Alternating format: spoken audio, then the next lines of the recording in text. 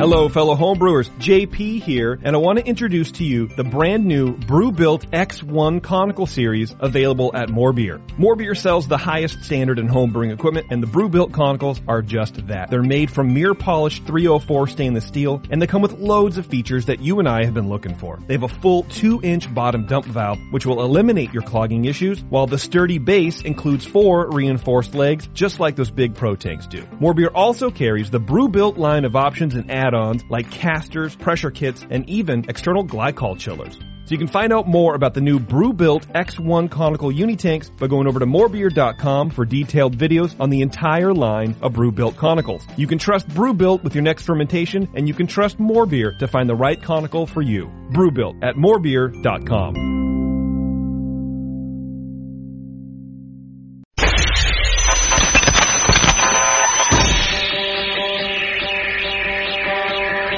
Home brewers, craft brewers, beer lovers, beer drinkers. Get ready for an all-new experience in information exchange and beer culture. Your only source for live beer radio that brings expert brewers from around the globe right to your home. You're not just listening to broadcasters, it's the Brewcasters on the Brewing Network. Where's my spit bucket, John? I'm working on it. You sound great, by the way. I don't recommend listening through headphones today. You don't want to get it closer to this voice. I think you sound sexy. Yeah, thanks. Hey, that's all that matters, Jake. I guess it is. Sounds like you're going to gob one at any time. Although I'm sick of you being sick, it's been a tough week with you.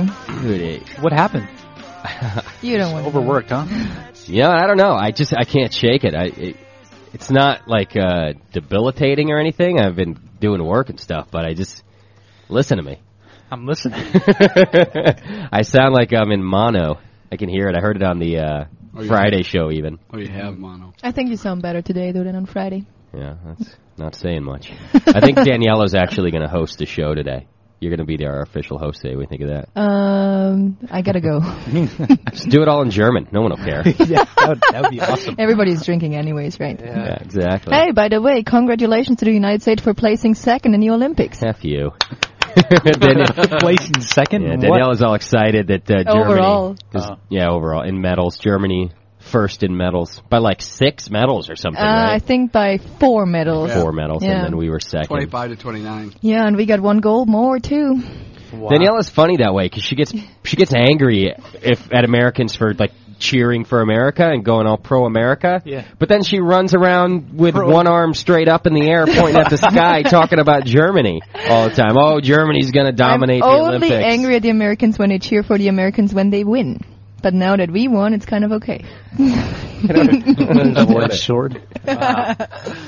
Somebody else who was here the other night, another German, was saying that it's crappy that at the Olympics and only American fans do it.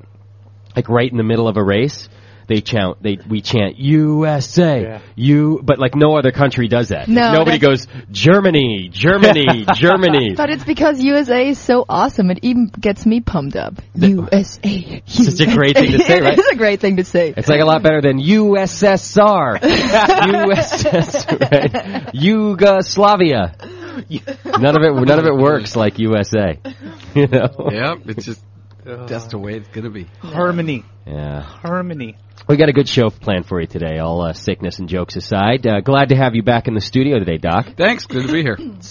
You were away at the old anniversary deal, and you even called in last week, but we missed you. We were at the break, huh? Yeah, I was trying to call in, and you guys were on the break. I tried before, it was busy, and then when I finally got through, it was the break. Yeah, last week was crazy because it was a 3-day weekend for most people. Mm-hmm. So we were real mellow and right down to business in the studio, but folks at home were just getting hammered. Yeah, I was reading about that in the forum. Yeah, angry too. Yeah, they were. I mean, Gucci was hammered and angry on whiskey all day, and oh yeah, it was funny. It's usually we instigate all the drinking. We're like, hey, let's drink, but no, John and I were pretty straight nosed and focused, ready to go. Like every other call was a drunk of the week call. Remember that one week we couldn't get even one. I know, and then we're like, and there's Keg on the line too. That's funny. Yeah, so it was cool. It was a lot of fun last week, and but glad to have you back. We did a little. I pictured you like hiding out in the hotel bathroom on your anniversary. Like, oh, guys, I only got a second. She's coming. This is all I get to call. I thought about it. Actually, we were at the movies, and she did go into the bathroom. So before we go in the movies, you got to go in the bathroom. So she's like, I'm going to go. So, okay, well, damn, I'm going to dial the phone. That's the only chance you get. Well, glad to have you back. I got a little feedback about you in a minute here when we do the feedback thing. I do want to say I got to give out a special congratulations, speaking of the Olympics, because this past Friday on Lunch Meet, we had the first Lunch Meet Olympics. And I just got to give another shout-out to Bub, otherwise known as Boob, right, Daniela? Boob. Because, man, did Boob bring it strong and won 2 gold medals in Friday's Olympics. You know, both in the long pee and also the bad beer guzzle. Neither of those events are very, easy to compete in, and he brought it strong. Well, I was around for your beer guzzle. That was ugly. It was weak. What did you drink? Pabst. Oh, God. I slammed a Pabst, and he didn't even get it all the way down the first time. No, I couldn't finish it. I mean, I finished it in 2 gulps, but I almost used. Then he ran for the door. I did. I had to scoot over and open the side door here because I was ready to go. He was VOH. It came up a couple times. I fought it back down. Wow. Yeah. Sometimes, in the Olympics, you gotta fight it. You know, you can't just let it. No gain. That's right. You can't just let it come back up. But I just wanted to give a congratulations and a thank you to Boob for participating in the Olympics. That was real cool. Mm-hmm. And he actually sent us some glassware that he had made. It's out in the. I'll get it for you guys at the break so you can check it out. Sent us some beer to try. So Boob, we're going to try your beer later. Be ready to call in. How long did he have to hold it for the? He said that he started early that morning and started just chugging water. In fact, if you look at his picture that he posted on the forum, he's got 2 medals around his neck and a giant jug of water. Yeah. And so he said he just was drinking all day. And him and his wife had to go do some things, like some important things for their daughter. They had to get her birth certificate or something. And he's standing in line there doing the pee-pee dance and rushing him back home. And his wife's like, let me just get this straight for a second. You're rushing home so that you can pee on the radio. And he's like, well, yeah. It's for the gold, baby. Is that weird? It's for the gold. So he really brought it strong. That's a true champion. Wow. 33 seconds, huh? It was a 33-second pee. That's a long time. That's training?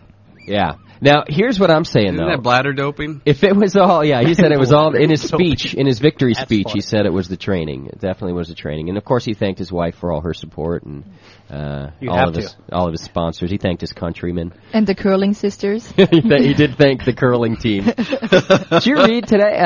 It's old news now. I just saw it in the forum today. But the American curling team, the women, of course, they got a nude calendar out. Nice. You only saw that today? I just saw it today. What's wrong with you? I don't know. It's a pretty good calendar, actually. $35, it better be. But they're naked, though. But they got some good knockers. Yeah. They got, whatever.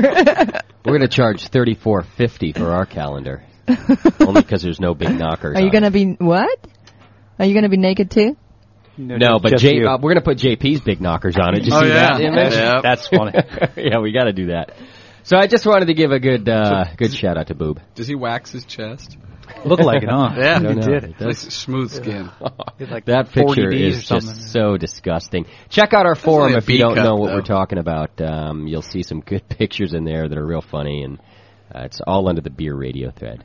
It's all listener picks. It's under listener picks, which is now not even shouldn't be the title of the thread anymore. Separate. Yeah. It's a separate thread. It's pretty much all Brewcaster picks for the last couple months. I like Lufa's, by the way.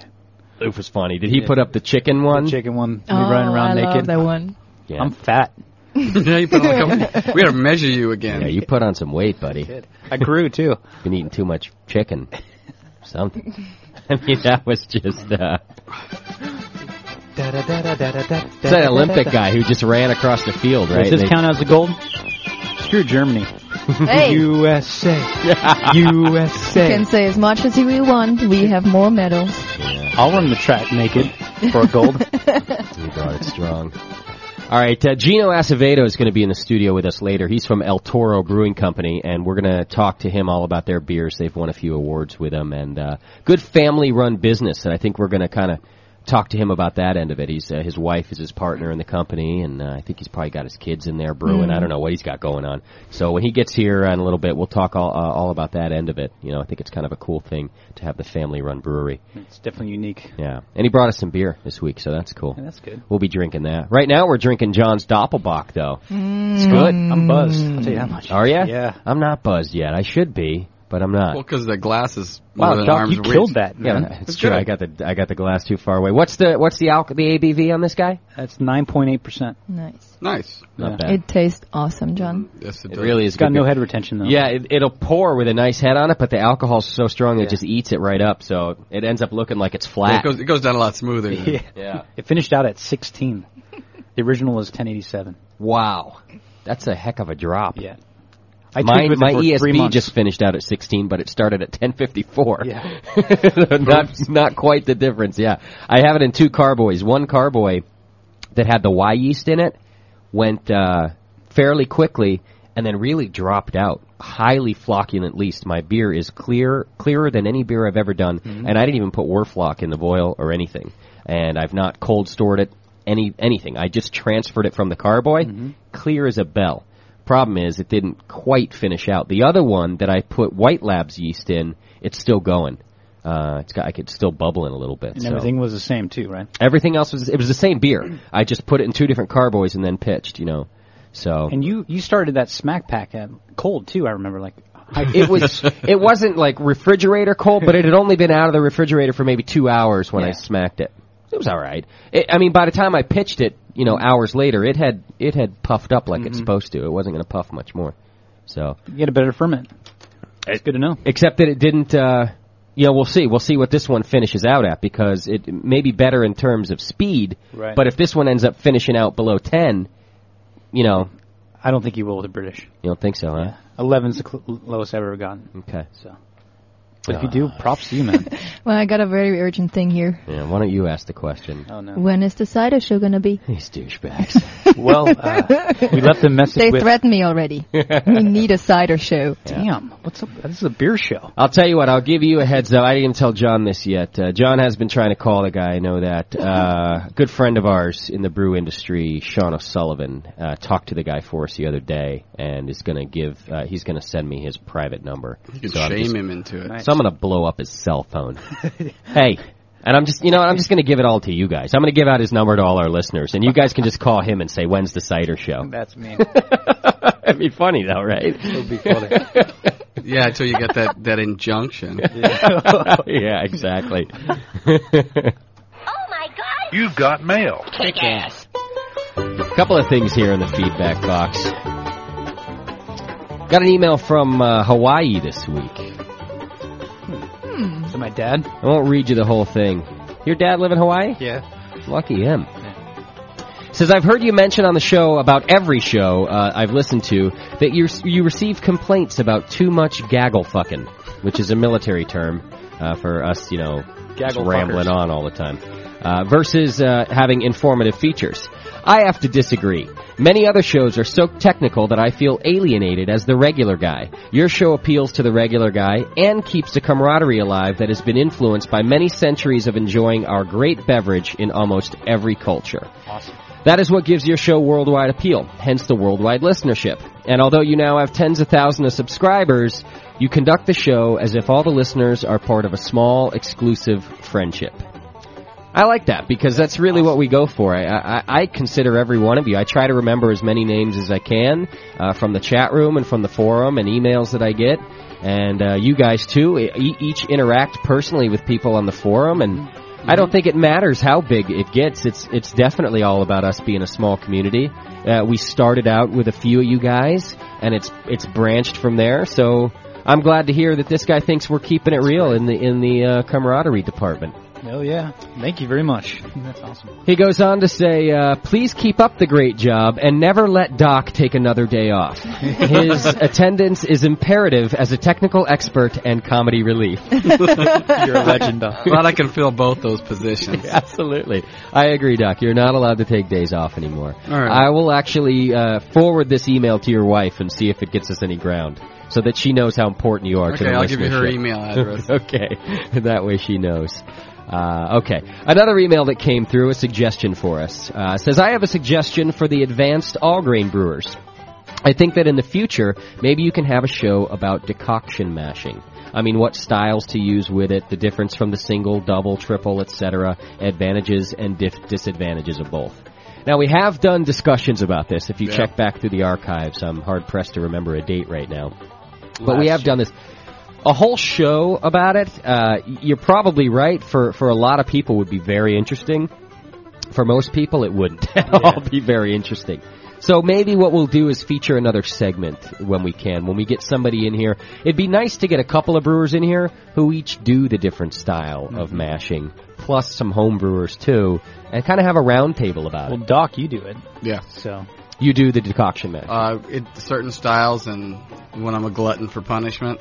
What's the one that you just did that was a real pain in your ass? That I did the wit, and that I use an adjunct mash, which is basically a decoction mash. And you use a separate mash, bring it through the different temps, and then boil it, and then put it back into the main mash. So, basically, it is a decoction mash. Okay. Although you start with two different mashes and then combine them. Decoction mash, you more take part of your main mash back out, run it up, then boil it, throw it back in. Okay. So there's issues with both of them. It makes a long brew day. Yeah. But it's definitely a lot of effort. But if you want that, sometimes you want that kind of a challenge. So you got to do it at least once. Yeah. If, like he said, for advanced all grain brewers, it's the next step up. You got to do it at least once. Okay. All right. Well, we'll make a note of it, and we'll definitely plan a segment on a show. Then I think we can do a half-hour discussion on it probably, and get a little roundtable going. Maybe Dan Gordon. Okay. All right. Sounds good. It's coming in a couple weeks. So yeah, they do decoction mashes. Okay. All right. Here's another one. Now, this one's a good one. I like this because it brings up something we haven't reminded people about in a long time.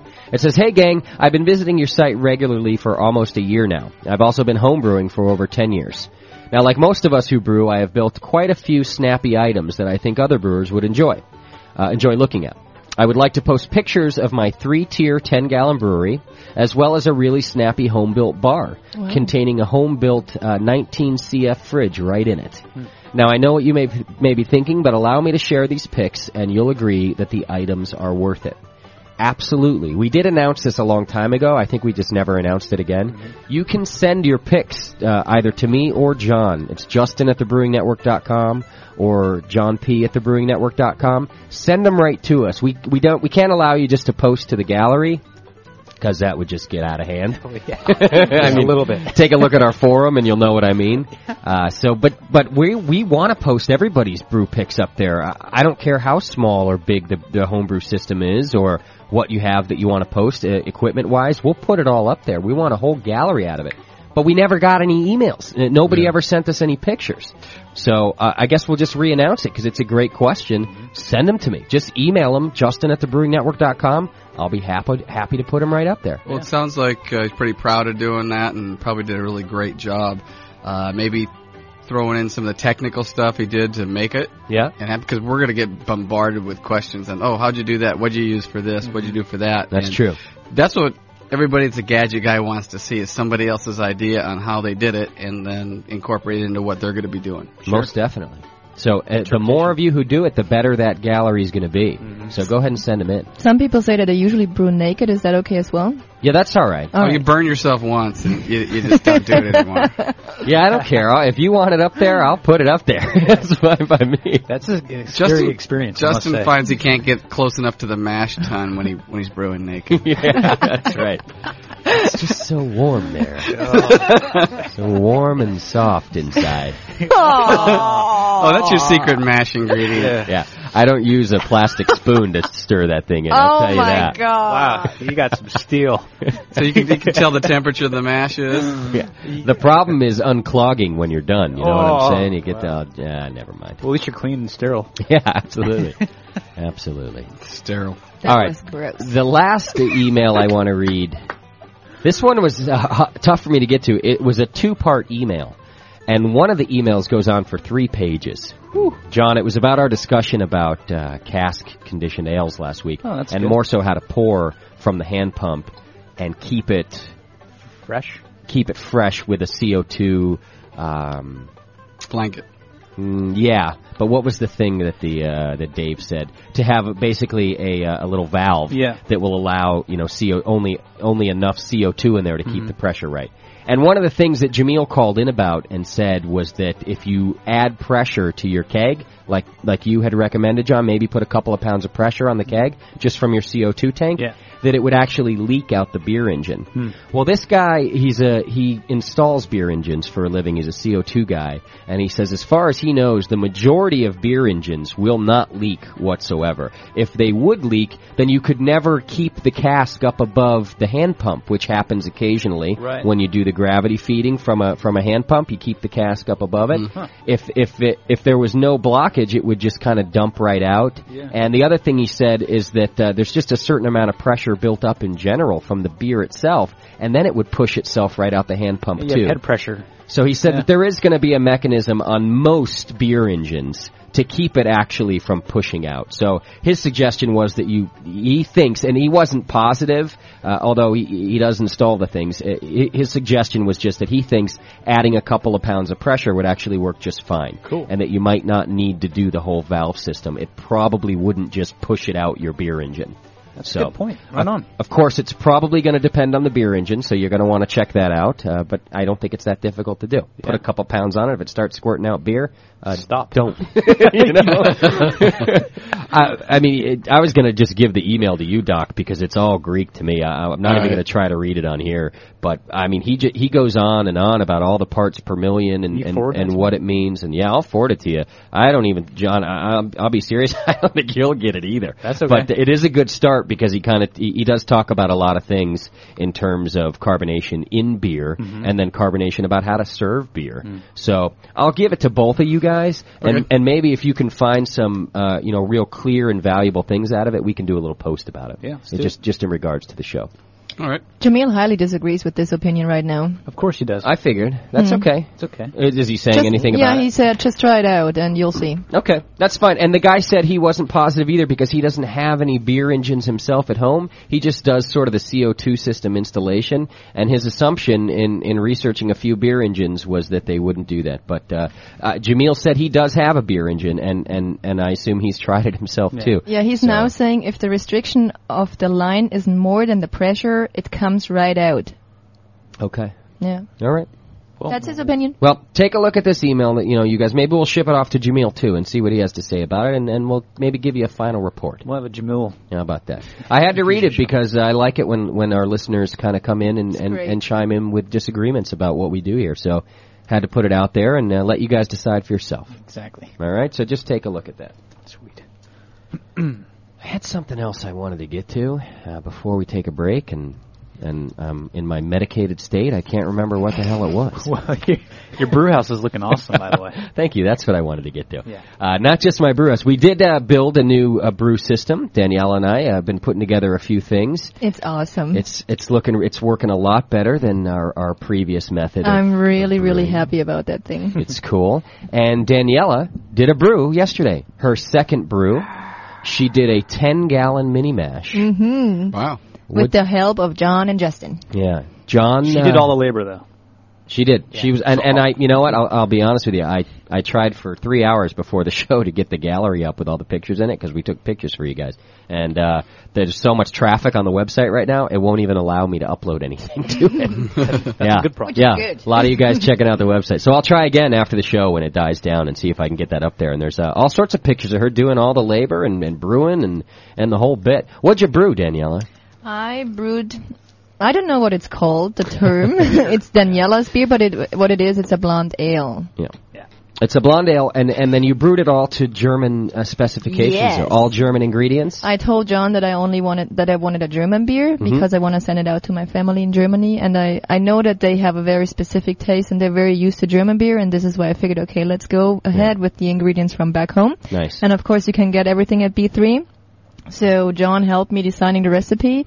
I took one of your old recipes that came out really great as a raw model for me, but then I alternated the recipe because I don't want it so bitter and hoppy. Yeah.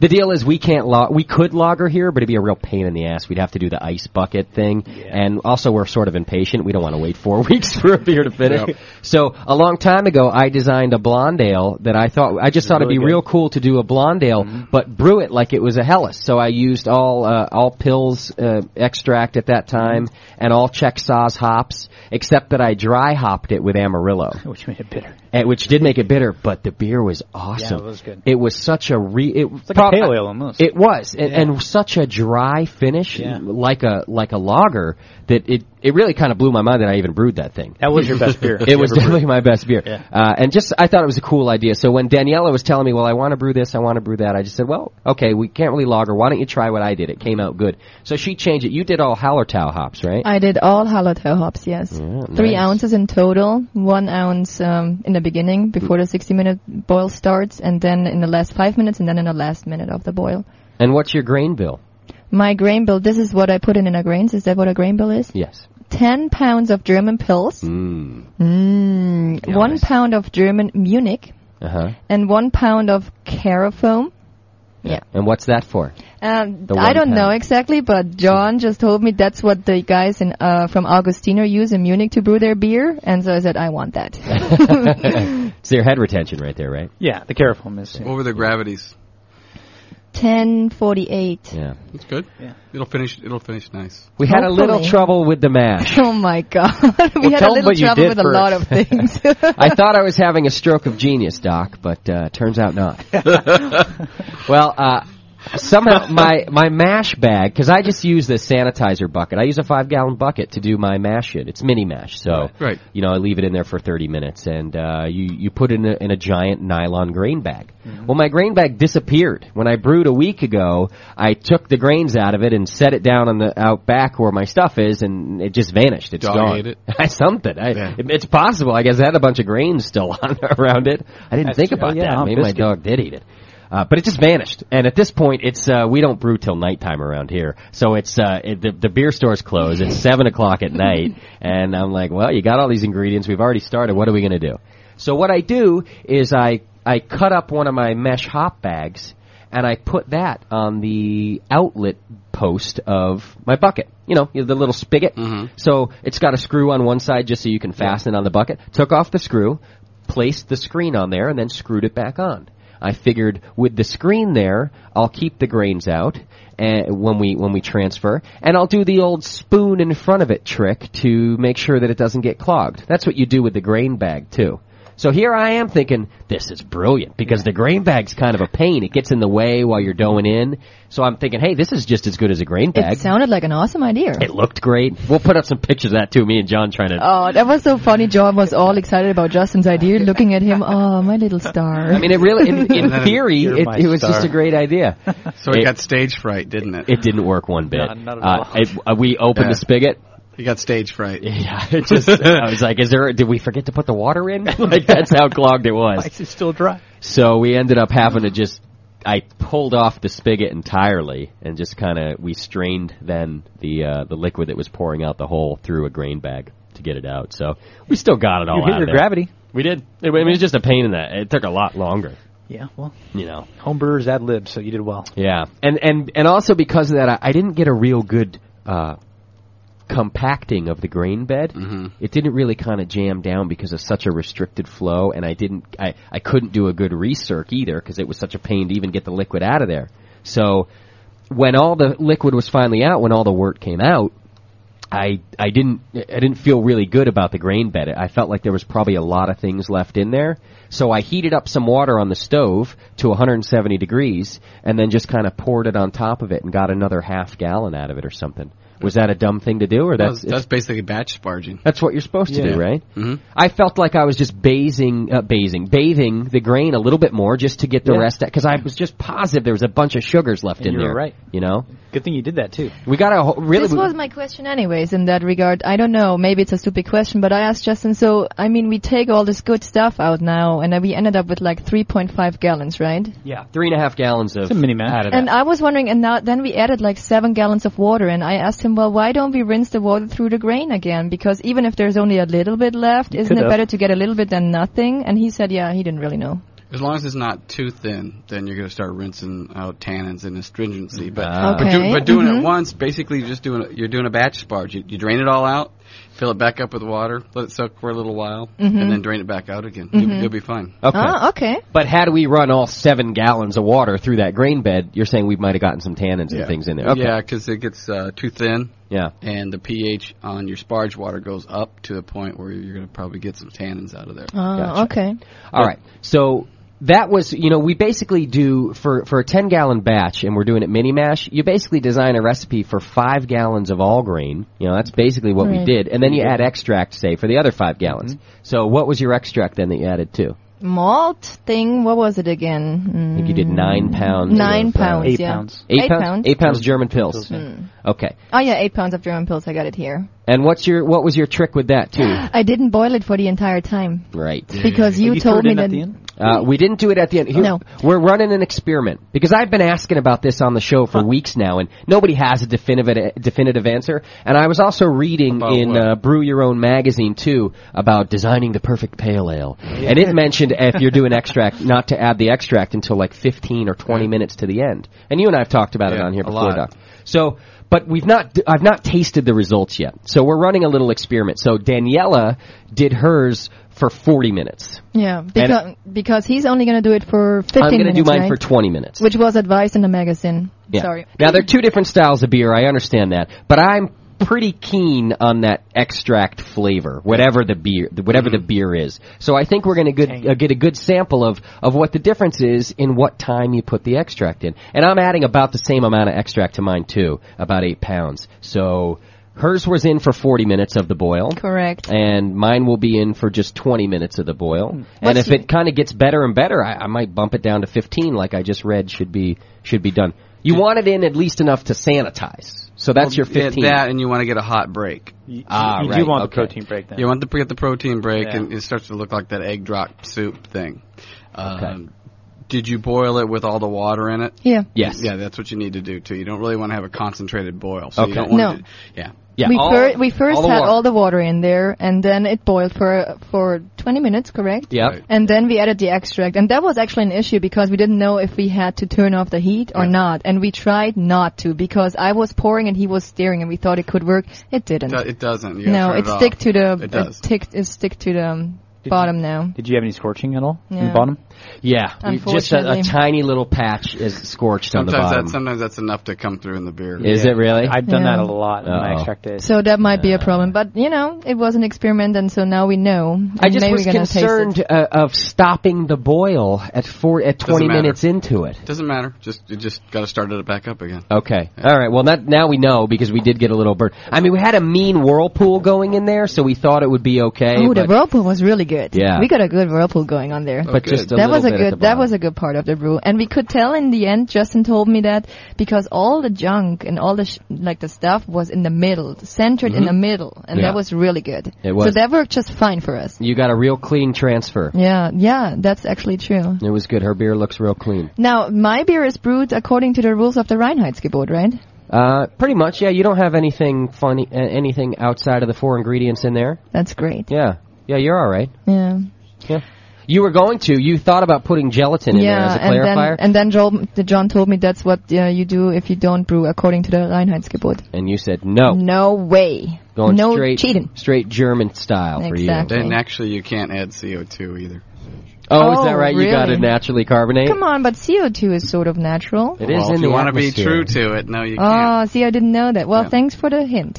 Yeah. So anyways, we proceeded, and then my mash temperature was 152. Right. Awesome. Pretty good. And it only dropped down to, I think, 149 after the 30 minutes was over. Did you use the mash blanket? Yeah. Doc gave us a mash jacket, which just it's fit perfectly to just sit right on top of your bucket, and that guy works real well, Doc. I love it. I love it.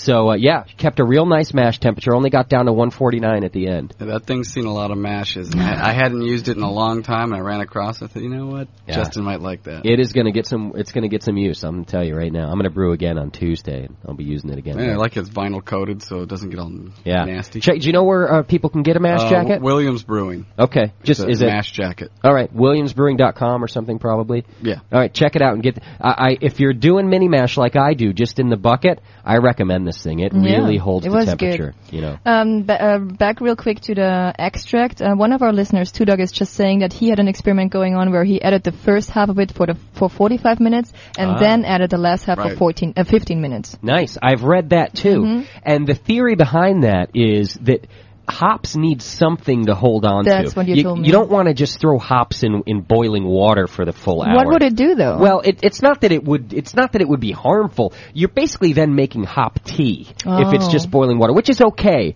But the theory, and I think it is, a lot of theory, is that the hops need, and Doc, you could probably say what it is. I'm going to say things to bind to, right. And you need the extract and the malt in there to do that. Which I felt we were okay with yours, Daniela, because we did the mini mash, and that was in there. If it were an all extract batch, I would have done the same thing that listener just said and put half of the extract in the beginning and then the other half in at 15 minutes to the end. Yeah, I think actually it's the other way around. How do you mean? Well, the wort needs something in it, and it helps with the particulate matter in the hops to churn it around. Oh, for the wort's sake. To get more out of your hops and more bittering, you want a thinner solution. Okay. So less stuff in it, you're going to get a better hop utilization out of it. But you're essentially making hop tea then. But you're it's the heat that's going to isomerize the isoacids. I gotcha. But for the malt and the wort's sake, you need that in there. It helps to have, the other way. Okay. Well, but I don't really understand. What would the hops do to the beer if I didn't have the extract in for the entire boil? What is it if I just boil the hops in the water? Does it do anything? Does it make the beer really bitter, or doesn't do it anything? No, you get more hop utilization out of it. So that the thicker the beer or the higher the gravity on the wort, you're going to get less hop bitterness into the solution. Oh, okay. So that's why with an IPA you got to run really high extra hops in there because it's a very, very thick solution. Okay. And it just doesn't like to... Yeah, I need to know that like because I'm not so much into the hoppy, really extreme hoppy flavors, so I need to know how I can balance the hops very nice in my beer. Well, so I think you did a good job because you had the malt in there already, not the extract, but you had... So it mostly goes the other way. If you want to have more hops in there, you're better off making hop tea. And that's what goes into having a full wort boil instead of a concentrated boil. Right. You're going to get more out of your hops that way. Okay.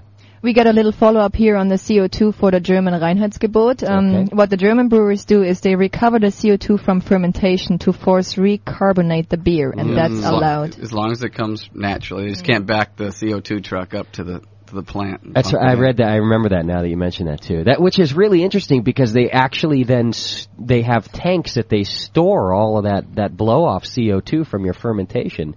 And then they can pump it back into the beer. No, you know why. Oh, sorry, I turned you off a second ago, Johnny. So yeah, that's right. Well, you can't do that, Daniela, because we have no way to save the CO2 from fermentation. All right. You're gonna have to. You could bottle if you want. And that's I saw you bottling. I'm not gonna do that. So you're gonna break that one rule? I guess I'm in the United States, so it's fine. Yeah, might as well, right? How'd the beer taste? It tasted great. Yeah, it did. Don't say that yet. No, I think it really tasted great. Smooth. I like the color of the beer, actually. Now, mind you that I have no senses right now. Right. I'm all stuffed up. He's all stuffed up. And I think it tasted okay, but I cannot really tell until it's really fermented out because I just do not have too much experience yet. I don't know what it's supposed to taste, really, in this stage of the beer. I think it's going to be a good beer.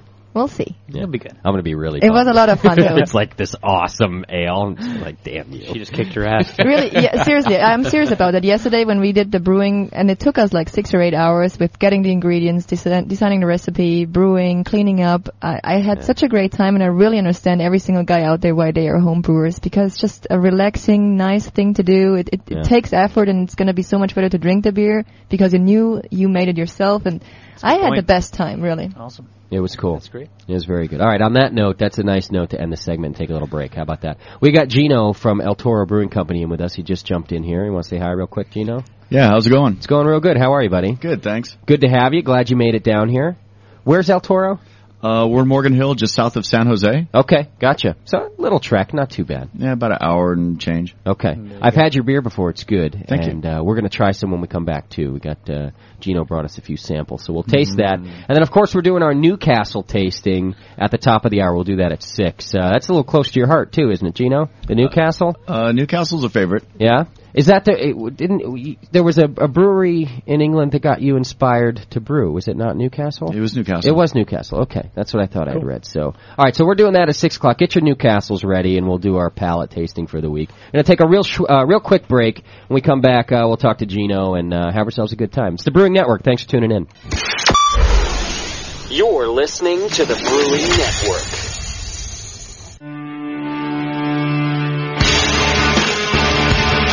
And now back to the Brewcasters. On the Brewing Network.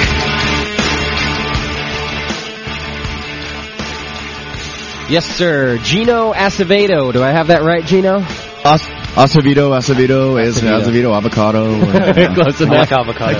I get all of it. What'd they call you in school? Gino. Just Gino. No, come on, the ones who... Not those ones. Not your friends. What everybody else call you in school. Gino from El Toro Brewing Company is with us in the studio today, and we're going to talk all about El Toro beers. I did have a segment planned for the news today. I had 3 news stories, which, we started talking about beer, and that's all fine by me. But this one was interesting. You guys want to do it real quick? It's one of these things, it's about the beer law thing. But here's where it's different, because I was going to go off on my normal rant about this thing, right? Like I do. Yeah. But that's why I was holding back my answer. But I had to stop, and I don't want to go off on my normal rant about this, because I actually think that I don't have probably an educated enough opinion in this case, because it has to do with kids in this one, and not just the underage drinking thing like college kids and things like that, which I'm happy to talk about all day. This one was a little different, and I wouldn't mind just reading you the story real quick, and Gino, you can chime in. Doc, you certainly can. And I'd like to, if a caller wanted to call in, because we've got a couple of minutes before the 6 o'clock tasting, if you callers want to chime in on this too, I just thought it'd be an interesting discussion. I just would kind of like the opinion. And it has to do with Chuck E. Cheese. And Chuck E. Cheese serving beer. You want me to bring Gino over here? Because she's got a lot of experience in at the Chuck E. Cheese? Yeah, but not the beer part. Right. Well, just the beers before Chuck E. Cheese. Right. Once you get there, it's all pitchers of soda. Red Wolf. Well, the deal is that Chuck E. Cheese kind of decides by region whether or not they're actually going to serve beer at their restaurants. And I don't know how big Chuck E. Cheese is. I know it's nationwide, and I don't know if they're in every state. They've been around a long time, since I was a teenager, too. So. Okay. So most of you know Chuck E. Cheese, and it's a pizza place with it's a kid's place. It's all games. You got the plastic ballroom and video games and the whole bit. I still do. Some of them John still likes to hang out there, hopefully just because he likes the pizza. Makes him feel at home. But they kind of decide by region whether or not they're going to sell beer to the parents. All right. And in this particular region in Tennessee, it was in a town called Decatur. And interestingly enough, I think I've done several news stories from Decatur, Tennessee, by the way, that they're fairly rigid. Chuck E. Cheese withdrew plans to serve beer at its new Decatur restaurant after area church groups complained and started a petition. Lyndon Haggard and his wife Shelley saw a story about the restaurant's plans in the Daily on Sunday. He mentioned it in his Sunday school class of young parents at Oak Grove First Congregational Methodist Church in Trinity. Whew. They decided to start a campaign to stop beer sales before they ever started. Many of us have children, he said. We visit Chuck E. Cheese quite a bit. We knew about other cities with Chuck E. Cheese that offered alcohol, and we were very surprised to see it going on here in Decatur. It didn't matter to the Haggards that the restaurant doesn't promote beer sales, only allows 2 cups per person, and cards everyone who buys one. Haggard started notifying other members and other churches. A buddy started an online petition with the goal of getting 1,000 names that they could prevent the Irving, Texas-based chain from serving alcohol. Haggard called the corporate headquarters on Monday and made his case to company spokeswoman Brenda Holloway. She indicated it was for convenience and that they try not to push it, he said. I told her, in our opinion, it was unacceptable practice to offer alcohol in a place where children were targeted for playtime. She was very pleasant to talk to. I told her we would do whatever it took, including a boycott, to remove alcohol sales. The petition only got up to 100 names, and Chuck E. Cheese decided to go ahead and pull the measure to sell beer at the Decatur location. And they contacted the person who called and said, don't worry about it. We do appreciate your community's concerns, and we're not going to sell beer there. So, of course, I was going to jump right in with my normal rant about, hey, why do you have to police the whole world and sell beer, and what's the big deal? But then I thought about it. You know, it really is specifically a kid's place to go. And I thought maybe that there are things that I'm not thinking about because I don't have kids. And I didn't want to go off on my normal tangent. You guys got an opinion about whether or not Chuck E. Cheese should be selling beer? Doc? No, I'm still reeling by this guy who made himself a pain in the ass. That just pisses me off. I know, Doc has a little thorn in his side about the whole thing. Should be the manager. You know, they've done everything else. 2 beers per person. Yeah. If you've ever been a dad and you got to take your kid there to something, maybe it's a birthday party, maybe something like that, or just you got to take your 2 kids to this place. You know what? You can only play so many games, and you just soon sit there and eat your pizza and have a beer, and because the kids don't ever want to leave. Yeah. And you're done in about 45 minutes, but the kids would stay there forever. Right. As long as you got quarters, they're happy. So you don't see any negative influence problem happening from, you know, dads drinking a beer at the Chuck E. Cheese? No, because it's not your neighborhood bar. You wouldn't go there to get hammered. Yeah. You don't go there to knock back 10 beers and then go home. Right. Unless you're a pedophile, probably, or something. But then you might. Well, plus I'm thinking, you know, kid sees you drinking a beer at home. Right. You know, maybe other kids if they're limiting it to 2 per and they're carding everybody. Yeah. That's pretty responsible. 888-401-BEER is the number if you want to chime in. Gino, you got anything to say about that? I've been to Chuck E. Cheese lots of times. I mean, Gina's over here, and she's 10 years old, and we've gone, you know, we were talking about going to Chuck E. Cheese on the way here. No, we weren't. But we were talking. Forget the radio. We're going Chuck E. We were talking about it today, actually, though. Okay. Because we were just at a swim meet. We had lots of little kids around us, and it sort of makes me think about, how about Little League and things like that? When you go to a Little League function, you always go to the local pizza parlor, Chuck E. Cheese, some of them, or any other Mountain Mike's or whatever, and you know, the dads or the parents are always allowed to have, you know, a glass of wine over here, a pitcher of beer for the dads, and you never see that I can think of people get out of hand, and yet what you're doing, if you're being responsible, is you know, promoting responsible drinking, something that's been done for thousands of years and throughout the world. Yeah. Responsible drinking. Don't keep it in the closet, and then the kids are going to have to find out somewhere, and you don't want them to find out at legal drinking age. Start binging in college because they didn't get their share of it through growing up. Now, that's my opinion about the responsible drinking deal. Take the European model, Danielle. Yeah, absolutely. I mean, we don't have Chuck E. Cheese in Germany, unfortunately, but we have the other guys, you know, like the one with the big M, for example. And since I can recall, they have always sold beer there. And I know it quite well because when we were poor and 16, and legal drinking age in Germany is 16, or 15 in Bavaria for beer, we went to McDonald's. Beer at McDonald's. I do not know if they still sell it because I haven't been home in quite some time, but I know for quite a while they did. And one listener actually in a chat room had a very good point. He said, as long as there's another adult to drive home the car with the kids, sober, without having had any beer, it's fine. I mean, it's just beer, you know? Right. But they need to be responsible enough for doing that. Yeah. I think without ranting, my problem with the deal is criminalizing something like beer. Okay, it's not an evil thing in itself. It's what you do with it. It's responsibility. Beer itself shouldn't be banned and shunned and even with kids around, I think treated in a way that it's this big taboo thing because let's face it, it's not. Gino makes his living off of the thing, you know. So do a lot of other people. It's ingrained in many people's cultures. Ours, certainly. Germany, I don't know if Germany would exist without beer. I highly doubt it. Well, arguably, I mean, if you've read anything on Michael Jackson, some of the other, you know, beer historian people even, some of the people argue that the whole reason for civilization, was to make beer. Right. That's a good argument there. That's a great argument. Best argument ever made in the studio. All right, let's take a caller, and I think we got Beer Pal on the line here. Beer Pal. Yo. How you doing, buddy? I'm good. How are you? We're doing all right. You got an opinion about the beer thing? You were feeling a little poorly this morning, yes? Oh, man, it was no good. Did you hear me? I did not, but I was in the chat room, and everyone was saying... and you were saying how crappy you felt. I hope you feel better. I appreciate it. Now, I got a frog in my throat. It's been there for a week, and it won't leave.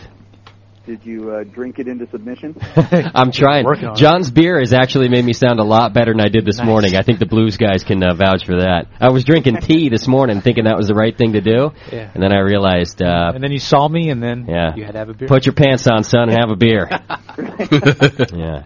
You got an opinion about the beer, Chucky? Well, I was going to mention, and I forgot, and Daniela will attest to this, no doubt, and anybody who's been to Germany, you go to a Brauhaus, and it's families in there, and it's a big social thing, and there's little kids running up and down alongside the tables, and everybody's drinking and having a good time, and people aren't getting out of control or nasty or stupid. Yeah. And it because kids are brought up that way. I mean, you go to a place like that, you drink beer like we drink Coke with a meal, I mean, and the kids, and there's no stigma attached, so it's not a big deal. Yeah. And the kids don't have to go out when they become teenagers and get hammered. Yeah. And that's what I mean about the criminalization of beer, is that it becomes stigmatized if you treat it that way.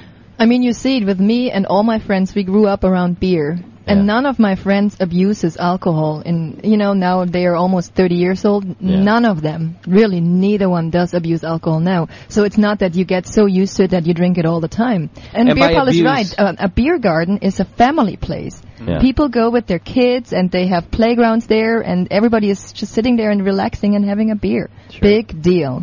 Yeah. And by abuse, you mean like pouring out a half-full pint, right? Nobody would do that. Nobody would do that. Yeah. You got this little story about that. Yeah. Drink everything to the bottle. Yeah. I did that. You know how when you drink out of a bottle, at least mostly in the U.S., you don't drink that last tiny sip because it's your spittle. Because you learned that in high school. All right. Well, I stick to that. If I'm drinking it, I'll drink the last bit out of a glass. But there's something about the bottle. It requires extra backwash somehow. That's stigma. So I'm in Germany and I'm drinking out of the bottle and I pour out the last little bit. I'm around like 5 of Daniela's friends. Just had met them that night. They all looked at me like I was Satan. We're like, what did you just do? That does sound weird. I've never done that. Even with homebrew, when you've got the sludge on the bottle, I always get to, just before you get to that, swirl it and finish the rest off. Finish it? Yeah. That's hardcore. Man. And I totally agree with that's where all the vitamins are. It cleans you out the next morning. Yeah, that's true. That's true. I don't know. That's true. Wow. Hey, thanks, Beer Pal. I just thought it was the hop. All right, guys. See you, buddy. No, it's the yeast. Extra fiber. Oh, yeah. All right. Well, I just wanted to discuss that because I really was about to go ahead and make my own opinion. I thought, well, maybe there's something I don't get because I don't have kids. But apparently not. I just don't like the prohibitionist attitude of that, and that's just wrong. Well, I thought we were all about, around here it's supposed to be acceptance and all things in moderation, but we can't do all things in moderation, including alcohol? Yeah. Now, does the Chuck E. Cheese here sell beer, do you know? The Chuck E. Cheese here. Well, yours, anywhere in our area. Yeah, they actually, there's 2 of them in our area now. There's the one in South San Jose, which is Chuck E. Cheese University. At least it used to be. Wow. Yeah, it was the big one. Okay. And yeah, they do have, the industrial beers, on tap, and probably Red Hook, although I haven't been there in a long time. And then there's UCCC. Yeah. University of California, Chuck E. Cheese. I want that shirt. Yeah, you see Chuck E. Cheese when the fog lifts. And then then there's one down in Gilroy, and I haven't been to that one yet. Okay. But I expect they probably do. I mean, how can you tolerate all those, Right, that's my little point. Kids running around with, at least... That was my point in general, was how can you tolerate all the kids running around being crazy with that? Some of us. I mean, some people have more tolerance. Well, you get, at 11 in the morning, no. Yeah. But when you get, 4 o'clock, something like that, you're in there. Every Chuck E. Cheese I've been in, because it's a pizza place. Sure. And I've never actually been in a pizza place where they didn't have beer. Right. It just kind of goes. Maybe it's an American thing. I don't know. Right. But everyone's that I've ever been in had beer. Yeah. I never think of Chuck E. Cheese as a pizza place when we go there. I always think of it as just an arcade to let the kids run loose. Yeah, right. Yeah, you don't have to watch them because you're stamped on their hand. That's right. They can't your leave. Number, the kid's number, so they can't get out. So you can let them run around until. See, that's all the more reason to serve beer because you don't got to pay attention to your kids. You're captive too. Like the walls are even padded at these places. I think it's the safest place on earth, right? The one in San Jose, they got like an armed cop at the door. Mm-hmm. Yeah. Well, you have a point too. It's like, they're running around crazy. Oh, there's pizza here. Pizza's done. And you got to drag the kids off the machines to eat some pizza before you throw them back. And it's so good. Yeah. Oh, yeah. It's that soda cracker with a red stain on it. Oh, jeez. Well, I don't know. I guess it's... And those little brown things on top they call sausage meat. Yeah. Whatever that is. Is that what that is? Soylent Green is people. I guess it's a good thing that the company listens to the community if this particular community had a problem with it. Although I would be concerned about how much of the community vocalized their opinion. Well, but they only got 100 signatures. I wonder if they're going to get established, find out that the restaurant's going to be hurting because they can't sell beer in there with other, and maybe they'll reinstate it. Well, it's Tennessee, you said, too, right? And isn't that one of those weird states that has still a bunch of dry counties? And Absolutely, and that's what I was thinking, but it's apparently not in one. Otherwise, they wouldn't even have thought of it. But you're right. I mean, it might be right next door to a dry county. Yeah. People might actually go to the Chuck E. Cheese to get hammered if they're if they live in a dry county, and that's the closest watering hole. Well, all right. Well, I'm glad to hear that because I had just, my opinion was the same, although I didn't want to offend parents across the world by saying, hey, how else are you going to tolerate all those kids? But I got two dads here saying the same thing, so I feel all right with that. Well, my kids, let's go here, let's go there, and like Mountain Mike's. My kids love Mountain Mike's. It's got arcade in there. I just let them go. I bring a book with me. It's usually a brewing book or something, and I sit, and they have a pretty good selection of beers. I'll just have a couple of beers while they're out playing. When I'm done with my second beer, it's time to go. Right. And the kids aren't paying any attention to us at all anyway, unless they need more change to get tokens. That's when they come right back down. Can I have more tokens? Can I have another beer? No, I've never heard them say that. Not that they never get one. We say that to Mom, so she can cough up the money in case you forgot your wallet on the table. Yeah. It's funny how that works. The guys are almost like the kids in that sense. Can I have another 50 cents for beer? I have $3. So, honey, you going to the salad bar again? Could you give me another beer? I think you've done that before with me. Yeah. Make it the 22-ounce size this time. All right. Well, good enough. I just thought it was interesting and be fun to do that. So, why don't we get to our tasting, John? Can we do that? We got to do some Newcastle tasting at 6:00, and that's what we like Brown. To do. Now, Gino, here's the deal. Go ahead, Danielle. Yeah, and just referring to some technical issues here. Some people have extreme buffering, but it's fine. It should be fine, right? Everything is going smoothly on our part. Everything looks fine here. Yeah. It's you guys, not us. It's all going out where it's supposed to go. It's just whether or not you're able to get it. I'm looking at the screen right now, and it looks great. Oh, and, boy. Lots of listeners, though. That could be it, too. Yeah, a lot of people are tuned in. This is why I'm bringing it up. Because actually, no, that shouldn't. Our server, that doesn't matter with how many listeners. It's probably, tell your wife to stop downloading porn in the other room, and you might be able to. That hurt. And you might be able to get. She's using all your bandwidth. Yeah, exactly. Surprise! You can't download too many. All right, never mind. We'll just leave it at that. Gino, just so you know, the deal with our tasting that we do every week is not really to evaluate the beer, whether we like it or not. It's to help people out with their palates and identify different flavors within the beer. So anything significant that you identify, feel free to chime in. Tell us where on your palate you tasted, anything like that, and that's the whole deal with. So all that super peppery steak and garlicky that you just had, mushrooms, and then the deep fried greasy stuff. That's gonna. Yeah. Well, that just awoke in your sense. So basically, just try to deconstruct this beer for people. And I'm going to say right now, it's all up to you guys because I really can't smell or taste anything at this point. My nose is clogged. Well, so what was the born on date on this now? Yeah. Oh, it does smell skunky. Yes, it's very skunky. Yeah. That's coming through my stuffed up nose. It has some of that, but it doesn't take long. Something in a clear bottle. It only takes a few minutes actually to start the. Start something going skunky like this. Is that right? Yeah, but in Newcastle, they always complain about the clear bottles, and it's been touted that maybe they use hop extract instead of real hops to get Clearly through not. there. But obviously not. This is actually the first skunky Newcastle I've ever had. I love Newcastle. It's one of my favorite beers. Always has been. This is one I smelled. I was like, wow, sorry, that's a lot of skunky going on. And I've actually never had one hit me in the face like that with that much skunkiness. So yeah, it really hits you. They won't move from the clear bottle, though, because it's very product recognition thing. Sure. And skunky is a sulfur compound. Okay. So. Yeah. It's hydrogen sulfide? It's a mercaptan. It does go away. Methyl mercaptan. Same stuff as in skunks and onions. Yeah, it's the exact same. We've done reports on that too, where it is really the same compound. Have you ever had Newcastle in cans before? No, and I actually didn't know it was in cans. It's hard to find. They were asking me about it in the chat room this morning, and I said, I don't know what you're talking about. I've never seen Newcastle in a can. Nicer place you can find it in the kegs too. Yeah. Oh yeah, it's great on tap. It's just awesome. I like Newcastle then too. They had it on tap at the restaurant I was just at. Is that right? At Tahoe Joe's. Is that what you had? I didn't have any beers in it. You had milk. Had milk. No, actually, I had Diet Coke. Gotcha.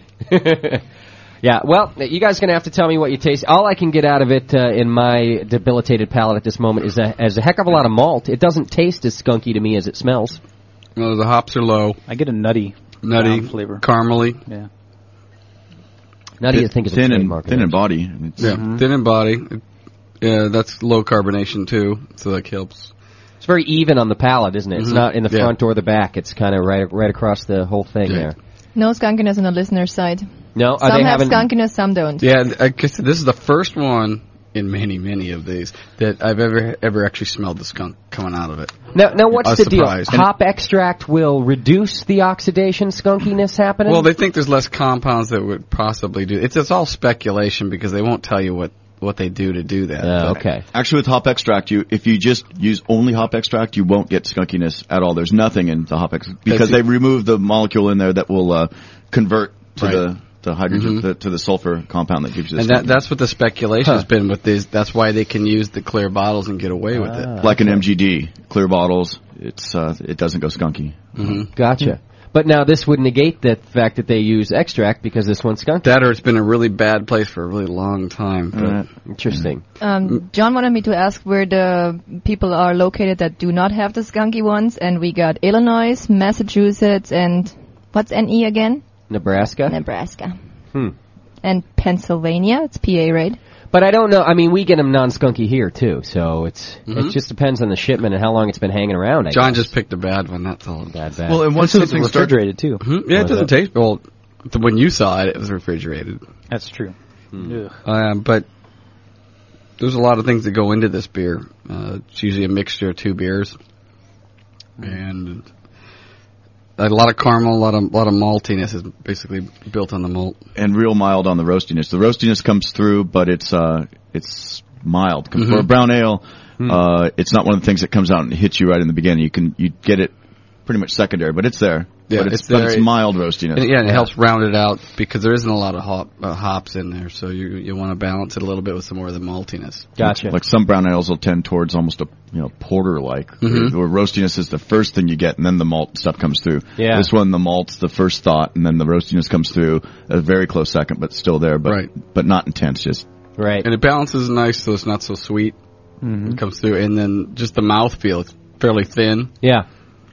I like that, actually. Drink a lot of it. You can go two ways with the brown ale. It can be a real thick type of a brown flavor, especially in homebrew when we do malty browns and things like that. But I kind of like that it's a thin brown. You get a lot of the flavor, but not so thick. It's very English. Yeah.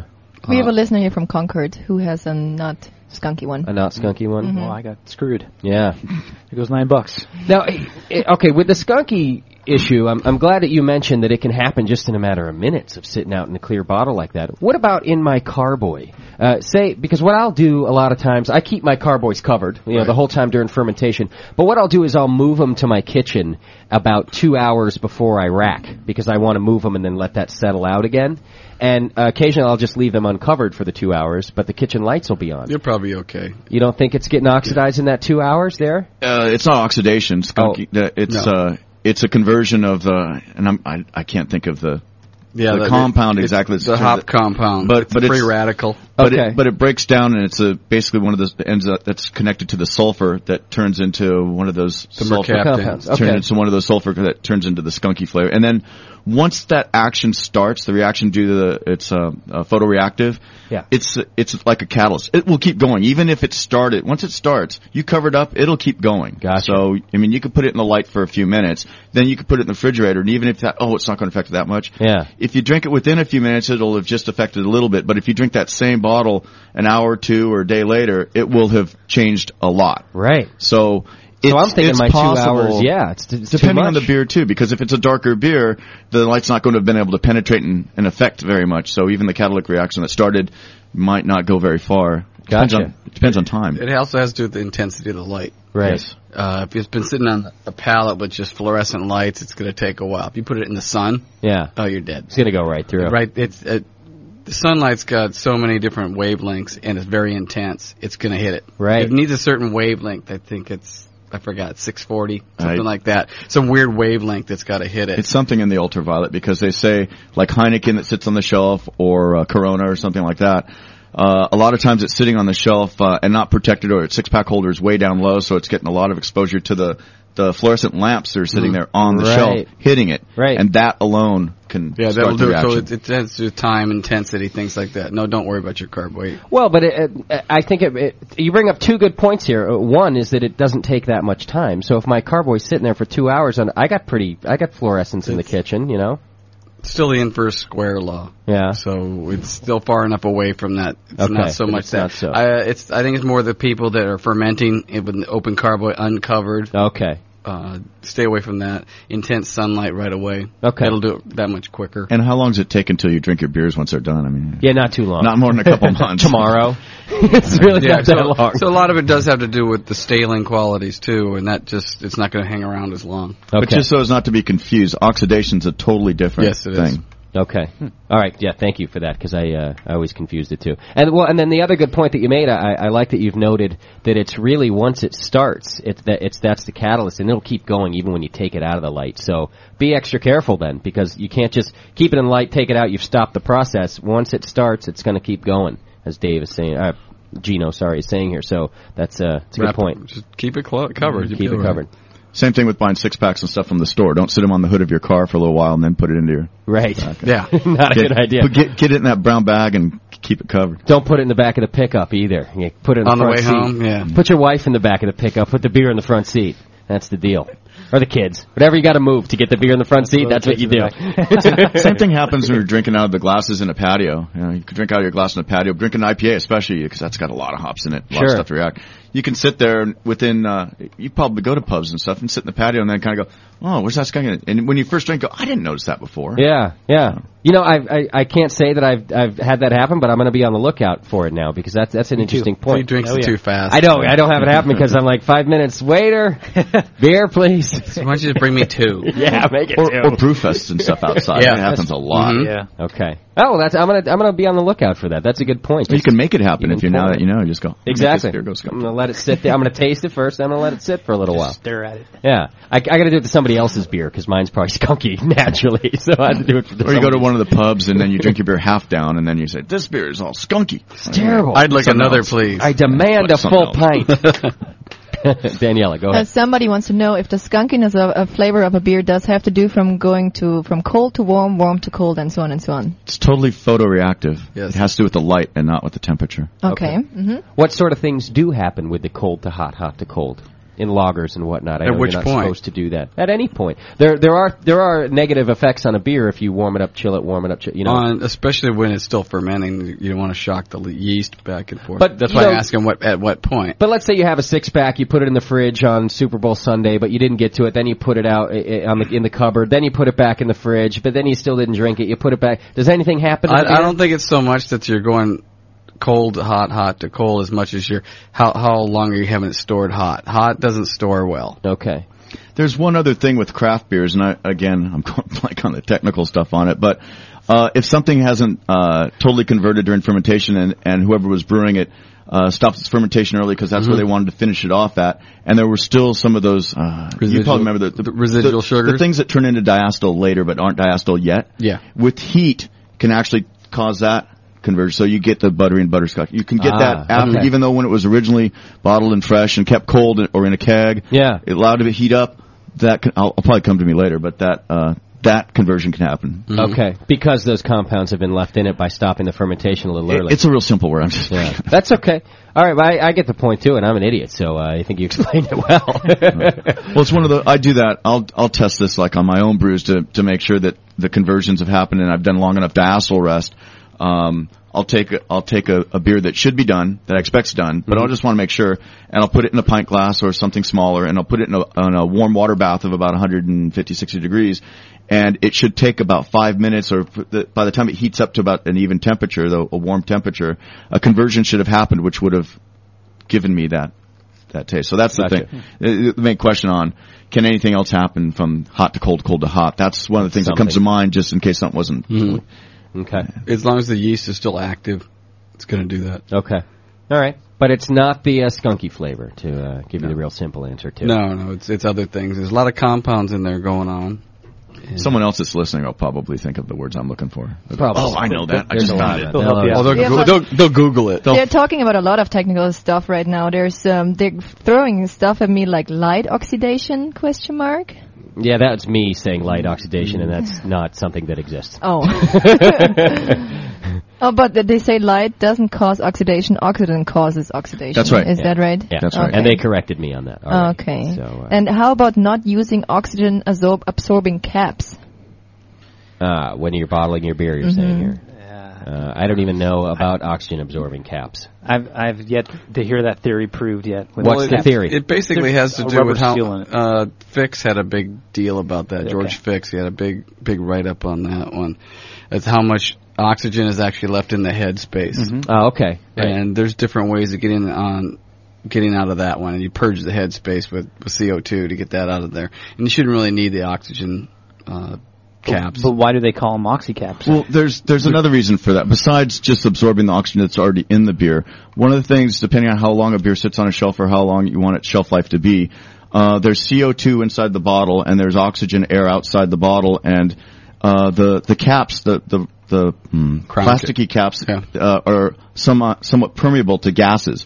So the gases inside and outside want to be basically, by nature, the same thing. So oxygen and CO2 will trade places over time, very slowly, but over time. Okay. With the oxy-absorbing caps, the oxygen trying to get in will get absorbed in the cap, rather than being able to make it into the bottle, which then can go into the beer. It takes a long time, but if you want a little bit more shelf life on your beer, you use those. Right. I use oxygen caps. Okay. But like what you'd said too, you try to cap on foam, which when the foam's coming up in the bottle as you're filling your bottle, on a carbonated beer that's filled in the bottle, not one that's going to age in the bottle and carbonate in the bottle. Gotcha. Well, you cap on the foam, which will drive out hopefully a lot of the oxygen. However, just in putting your fill tube down into so put your fill tube down into the bottle, you're bringing oxygen down in there in small amounts too, air, which has oxygen in small amounts. So you're always going to get some. Okay. You're trying to get a minimal amount. There's other things too people do. They'll put liquid nitrogen. Some people use liquid nitrogen. They'll drip it in the bottles just before going to the fill tubes, and that'll drive out all the oxygen. It's just very little bits amounts of liquid oxygen. Or counter pressure bottle fillers will suck out. purge it. This all has mostly to do with shelf life and things, and most people that homebrew don't deal too much with that. They're brewing great beers because they're drinking them quick. Yeah. But they're going to stale a lot faster the more oxygen you have in there, and you're always going to have some. Well, and it's important to remember, too, that when you're fermenting in the bottle, when you're doing your carbonation in the bottle, you're using oxygen in the yeast, and the yeast likes the oxygen, and it's sucking up the oxygen for you. Gotcha. That's why you'll have less oxygen. So the yeast will actually, the yeast will eat it up. Okay. Oh, that's a good point there. By bottle conditioning, you're kind of eliminating your oxygen trouble there. Reducing Although, if you're going to then age your beer for a year or so without those oxy caps, then you could the oxygen could still be transferring. Is it an industry standard to use the oxygen preventing caps? Or I know a lot of brewers that use it. I don't know how standard it's. I think they're used more often than not, and I don't have any numbers as to who uses what. I just know I use them, and they're pretty common. So, John, when I go to B3 and I buy I just say, give me a bag of caps. I'm not getting the oxygen say, give me the caps. cheapest bag of caps you have. I mean, I still can't explain, though, how they work, though. What's the makeup of them? Why do they absorb, or why do they prevent oxygen going in and out? I can't explain that. Well, it's like the Don't even try. It's the flux capacitor. But that's from back in the future, isn't it? Yeah, the customer wants to know that, though. Well, it's a little bit like that little baggie of things that come in your new tennis shoes when you buy them. Right. It's there to keep your tennis shoes from being all soaky and Yeah, but you don't know how that There's works. got to be something on the sealant, though. The You're bottle asking me cap. chemical stuff again? You just know it's supposed to be there, and that's what's important. That little stupid But I bag wanna of know silicone. Pay extra for it. It's going to work. Yeah, exactly. And if I get shoes that don't have that stupid bag in there, I'm taking them back. Go ahead, Danielle. We have the word that you were looking for, and I'm going to try to pronounce it. It's vinylidiketones. That's it. Okay. The ketones. That's what I was trying to He think of. spelled it out for me how I'm supposed to pronounce it. That's so nice. Thank you, Halifax, for that. That's right. That's actually what I was looking at. It was the something ketone. Very good. And then we have a question for you regarding the shipping again. Is shipping in carboys going to be effective on not having the skunky flavors in the beer? Shipping in carboys. Yeah, so that it's all dark and stuff. I don't know. I mean, fermenting in carboys. No, cardboards. Cardboard. Yes. I was like, wow. Oh, you mean like Gino, she's a foreigner. You got to give her a little room. It's cute. That's not funny. Shipping in cardboard. Well, it's going to block the light, isn't it? That's right. anything that blocks the light, and it's also said grab your beer from the darkest part of the shelf. Good point. I tried it, yeah. So like way back. Way there? in the back on the bottom. Grab it off of there, or in the back of the cooler. That's a good point. Plus, also from having worked at a store before, and my pops used to work at stores for years when I was a kid. He made me like work. They always, when they restock shelves, everything that's old goes to the front of the shelf. Everything that's new goes to the back of the shelf. This is especially true for bread and milk, folks. So when you buy your bread and milk, because otherwise they got to throw it out once the expo date passes. So always grab your bread from the back of the shelf and grab your beer from the back of the shelf too, because it's likely that that's where they put the freshest stuff. If it's high volume stuff, you don't have to worry about it anyway. That's true. It's moving. Milk too. But yeah, definitely with the milk. You'll notice, even if you look at the milk butter shelf, too. You'll notice the expo dates on the front are much sooner than the expo dates on the back. So just check it out. Well, if you buy it in bulk, like, are you supposed to say names? I guess we can, right? Sure. So like, we sell to Costco in some of the stores. Costco has like incredibly high volume, so you get anything from there. Plus there's no six-pack showing, they're just all boxed up. But they go through like pallets a week per store, so. Of your beer? Well, each store will go through about at least one pallet a week. If they're not going through one pallet a week, they're not keeping it. And they only How many cases is on a pallet? 60. Wow, that's nice. Good turnaround. So you don't got to worry too much about that. Although they are fresh. The point there is it's fresh. Although it's warm. Yeah, but it's going through inside of like they don't overhead more than they can go through in about a week or two's time. Okay. So if you see like pallets and pallets of some other beers up on the shelf, they only have all those beers up on those pallets because that's how many they're going through in about a week or two's time. Gotcha. So it's going to be warm, but there's every grocery store you go to is storing their beer in the back room warm. Gotcha. Okay. Daniela, did you have something else? Yeah, I got a follow up for John for the oxygen caps again. Somebody's saying that they get activated by getting them wet. That's right. True, they do. Yeah, Which you have to do anyway because you need to sanitize your caps, don't you?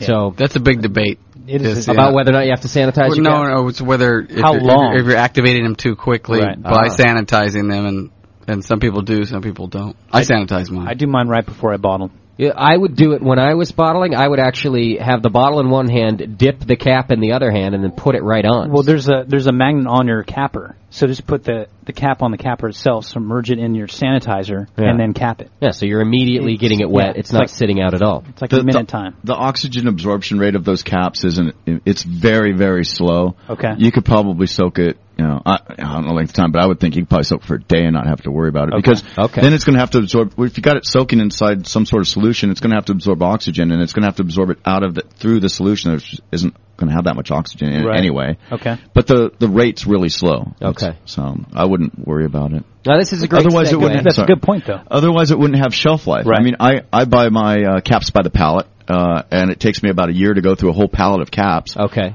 If it could absorb oxygen even with a relatively low humidity, it would reduce it would make the ones I got towards at the end of the year totally worthless. Yeah. And I haven't heard from the manufacturers that that's true. So. And for sanitizing your caps, what do you do it immediately before? I'm sure you have a capping machine if you're doing that kind of volume, but do they sanitize immediately before they go on the bottle? I don't sanitize the caps. I take the caps straight from the box right into the slider that I've got a Mahian filler. Really? And it goes right under the slider, right onto the bottles, and then we just they're capping on foam, so gotcha. Right. And then my wife, who's usually unloading them, will sit there and shake the bottles anyway. How come your wife has to do the hard part? That's the easy part. She doesn't have to monitor the little knobs and things. Gotcha. And the fob controls and the fill rate and all the thingamabob. She doesn't want it because it's like a slot machine for her. She's putting the caps down the chutes. It's like putting quarters in the machine, and then she wants to go to Tahoe every time we bottle. Every bottling day because she's feeling hot. She's getting payoff every time. And then she'll drop a whole thing of caps, which is a bunch of money. She's like, I'm like, what? Whoa! I won. Winner! Just won the Progressive, Gino. You got to put a bell on. Put a bell and a light on the top. Yeah. So that every time it drops, you put a sensor on the floor, so that when she drops it, you do get a little alarm going off. But at least, you know what? Kids do that job too, though. We'll have the kids up there, and But if you're playing that machine, you don't have to wait for a beer. No, the short fills are your beers, or the miscaps are. Yeah. Unlike in Tahoe, Tahoe, you have to be waiting for that beer. Unless you're on the dollar machines and you're putting a lot in them. Yeah, then they're right on you. Yeah. All right, here's what I want to do. Today's main topic, although we've got some great topics going so far, so we'll keep entertaining questions if you have them, and it's 888-401-BEER if you want to call in. What we want to talk a lot about today is sanitation and some different techniques and things that we use in different ways. But of course, first I want to talk to Gino about your beers and what kind of lineup you have and where people can find it, and then maybe we'll use you as an example as we talk about our sanitation and figure out some of your procedures. Although they'll, I'm sure, be a little different than a home brewer, but you used to be a home brewer, so you can help us either way. What kind of lineup you guys got? How many beers does El Toro serve? I've got 5 flagships, but I make I haven't even counted all that I make, but I've make or do make a lot, and I've got a whole bunch more in my head that I'm getting ready to make because of some changes that we're doing with the pub or brewery that we'll talk about. Nice, okay. As we get going. Great. Sounds like a home brewer. Yeah. I like that. Well, I guess only on tap. Okay, I'll back into this one. We're getting ready to open up a pub pretty soon. By this summer, we should be open. I've got a little 3-barrel system that I bought. We call a little pilot system, a little pretty thing that sets up so everyone that looks at it will go, oh, that's cool. It's a nice copper system. You brew on that? Yeah, No, I just got this thing. I went up to Oregon and checked it out and went and had it shipped down. It's a nice. Our regular system is a 20 hectoliter, 17-barrel system, about 600 gallons a batch approximately. Okay. Approximately. And this new system is like 100 gallons a batch. So with a bigger system, you can't just mess around and do whatever you want when you want to do it. Yeah. Which I sort of miss doing because I like doing that. Sure. Like caramel candy on the shelf. I'm throwing that in my brew. I can't do that. Yeah. It's like feta cheese. No. No, I'm not. Sorry. Candy cane, but no.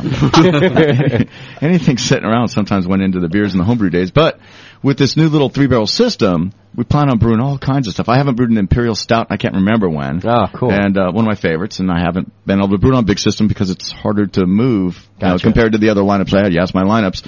I've got my Poppy Jasper Amber, which is my main beer. Okay. I sell a lot of that one. That's the one that goes to Costco and Safeway and some other places like that, Bevmo. And I brewed that one 5-1 over everything else. It's similar to this Newcastle Brown. It's a higher body than this is. Okay. Although I've dried it out a little bit, it's still got more body than the Newcastle does here. It's about the same in color, about the same in roastiness. Maybe mine is just a teeny bit more, but I still am not real highly roasty. And unhoppier, more tended towards the California hop palate, although not super highly hopped. It's still a little more sweet fruity than it is spicy hoppy. Good balance in but there. It's got a good bitter balance, because the people that don't like bitter beers will drink mine and go, bitter. And it's like, this one's not that bitter. Yeah, okay. Like a 19 IBU, it's not bitter. Gotcha. So, but that's your most popular beer. The Poppy Jasper, yeah. It sells all over around here, all over the Bay Area, San Francisco. It's a big beer. Nice. So that's my main one. I have a Golden Ale, which is an English Pale. It's won me a couple JBF awards, Great American Beer Festival, both in the English category, Classic English Brown, or Classic English Pale. Okay. God, what is in that? Double bock. Did you adulterate that with something else? Attaboy, Johnny. I did my job. And it's also been summer, English summer ale. Please? Here, hang on. Here we go. Thanks. All right. I'll give you back to your Johnny 5-0 music for you. That's right. We're bringing it back right now. 5-0 Doppelbock by Johnny P. Doing a number on us. Taking care of our guests. One beer at a time. Sorry, Gino. All right. So, and your second flagship. Then, that was the El Toro Oro was my English Pale Ale. Then, I speak with the lisp anyway. It's along with my other, I could do accents. Nice. Do it. She say, we could do like the Hosers beers, because that's what I used to all the time brew. So, I love do too. Nice. So, then, I brew IPAs a lot, actually. That's like one of my more popular ones now. I sell it all, throughout this area, and, actually Wisconsin goes through a bunch of it. I have this little specialty, chain of stores called Brennan's in Wisconsin, and they'll get a pallet about, every other month they'll get 70 cases. Nice. So, and if you go to like Pub Crawler or something like that, or one of the other, there's another beer ratebeer.com. Yeah. The people from the Midwest are the ones rating my beer. That's great. How wide, aside from Wisconsin, how wide is your distribution? Well, we used to go out to Washington too when A&D used to exist as a distributor over in the on the peninsula, but they're gone. So they're the ones that used to kind of ship further out towards Hawaii and stuff. But now it's California, from Bakersfield all the way up to the Oregon border, and out towards Tahoe and Sacramento, Fresno, Bakersfield. Okay. Like that. And then just leapfrog out to Wisconsin. Okay. Nice. Because we have a lot of Midwest listeners, too, and East Coast, so they're always asking, can we get the beer out there? So. And in Wisconsin, they carry pretty much everything we make. Okay. And sometimes stuff that I don't even have out here, like my peach ale. I haven't sold a lot of it out here, but they specially asked for it. Wow. And we said, well, if we have to overhead the labels, we're not going to do that. So, well, we'll buy the labels for you. Okay. Because it's not that big a deal to make. It's just overheading all the other infrastructure stuff it takes to package a product. I mean, that's a big deal in commercial brewing, is all the stuff you have to overhead. Right. So, but I make also IPA, a double IPA. I take my Poppy Jasper, and then inside my converted Hop Stevens kegs, I'll toss some hops inside the bunghole there and make extra hoppy Poppy. All right, you're going to have to come back to that, because I don't know what you just said, but it sounds cool. Extra hoppy Poppy Jasper? Yeah, well, how you did it. You have special kegs that you do that in? Is that what you're saying? Old Hoff Stevens kegs, they look like the Hams kegs. They're they don't look like Sankey kegs. They're the fat ones, look like a stainless steel barrel. Okay, oh yeah, I know what you're talking about. That's the Hoff Stevens one. He's got some old ones that he doesn't know what else to do with. Oh, okay. Well, and they have a used to use those. Until like maybe 10 years ago, everybody used those, except for the Bud Miller Coors guys. Right. Because no one could afford the other ones, really.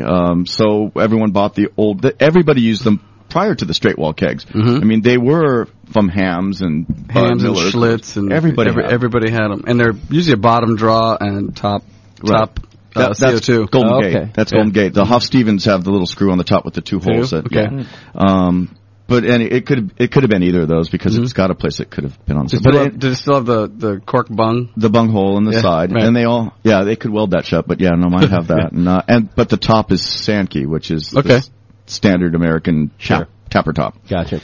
So what I do, you wanted to go, okay. Yeah. What I do with that one is, in the bung hole, I'll do one of two things. One, I'll use hop extract, aroma tabs. They're like a form of hop extract that's dry, and I'll toss, anywhere from 3 to 5 through the bung hole, and then bung it shut, and then fill it up with beer, and then that'll hop the beer, and it's a relatively clean way of doing it. Okay. It gives you a real strong hop flavor and aroma that'll just kick you right in the nose as soon as you go into it. Did you bring one of those for us? No, because I don't package that one. It's you just keep it in kegs. I got you. But they do have one over at Pete's Brass Rail I just delivered a couple of days ago. So. That's right around the corner from here. We can check it out. Danville. I just want to mention, by the way, I'm really proud of the studio for leaving the bunghole alone. What is a bunghole? They were just talking about it in the chat, and I said, what is a bunghole? And they said, ask Justin. It's not profane. We're doing a family show today, and I just want to give props to the studio. I was looking at it, too. I know, because you're waiting for me. Is it a hole in a keg? It's a hole in the side of the keg. Yeah. That you put the bung in. But they still want me to ask you after the show. I know they do. And you put a bung in it, which is basically, it's a cork of some form. And, a stopper. Piece of hardwood. Goes in the bung hole. Maybe plastic, but those are horrible. Doc, John was just waiting for me or you to chime in. I was looking too. I was like, going, oh, shit. Nope. Let's not do that. Is there another different word I could use besides No, I'd rather you use that one, actually. It's perfect. If you've never listened to the show before, Gino, check some of the archives and you'll realize that we just spared you a heck of a ribbing. Oh, you go off on the bunghole, okay. Yes. Among other things. It's just, there's no mercy here. Pick those words. But since we're doing the family show today, I think it was a well-put segment, everybody. Great. And a round of applause for the Brewing Network crew for keeping it clean and nice today. Bravo. All right, there you go. Okay.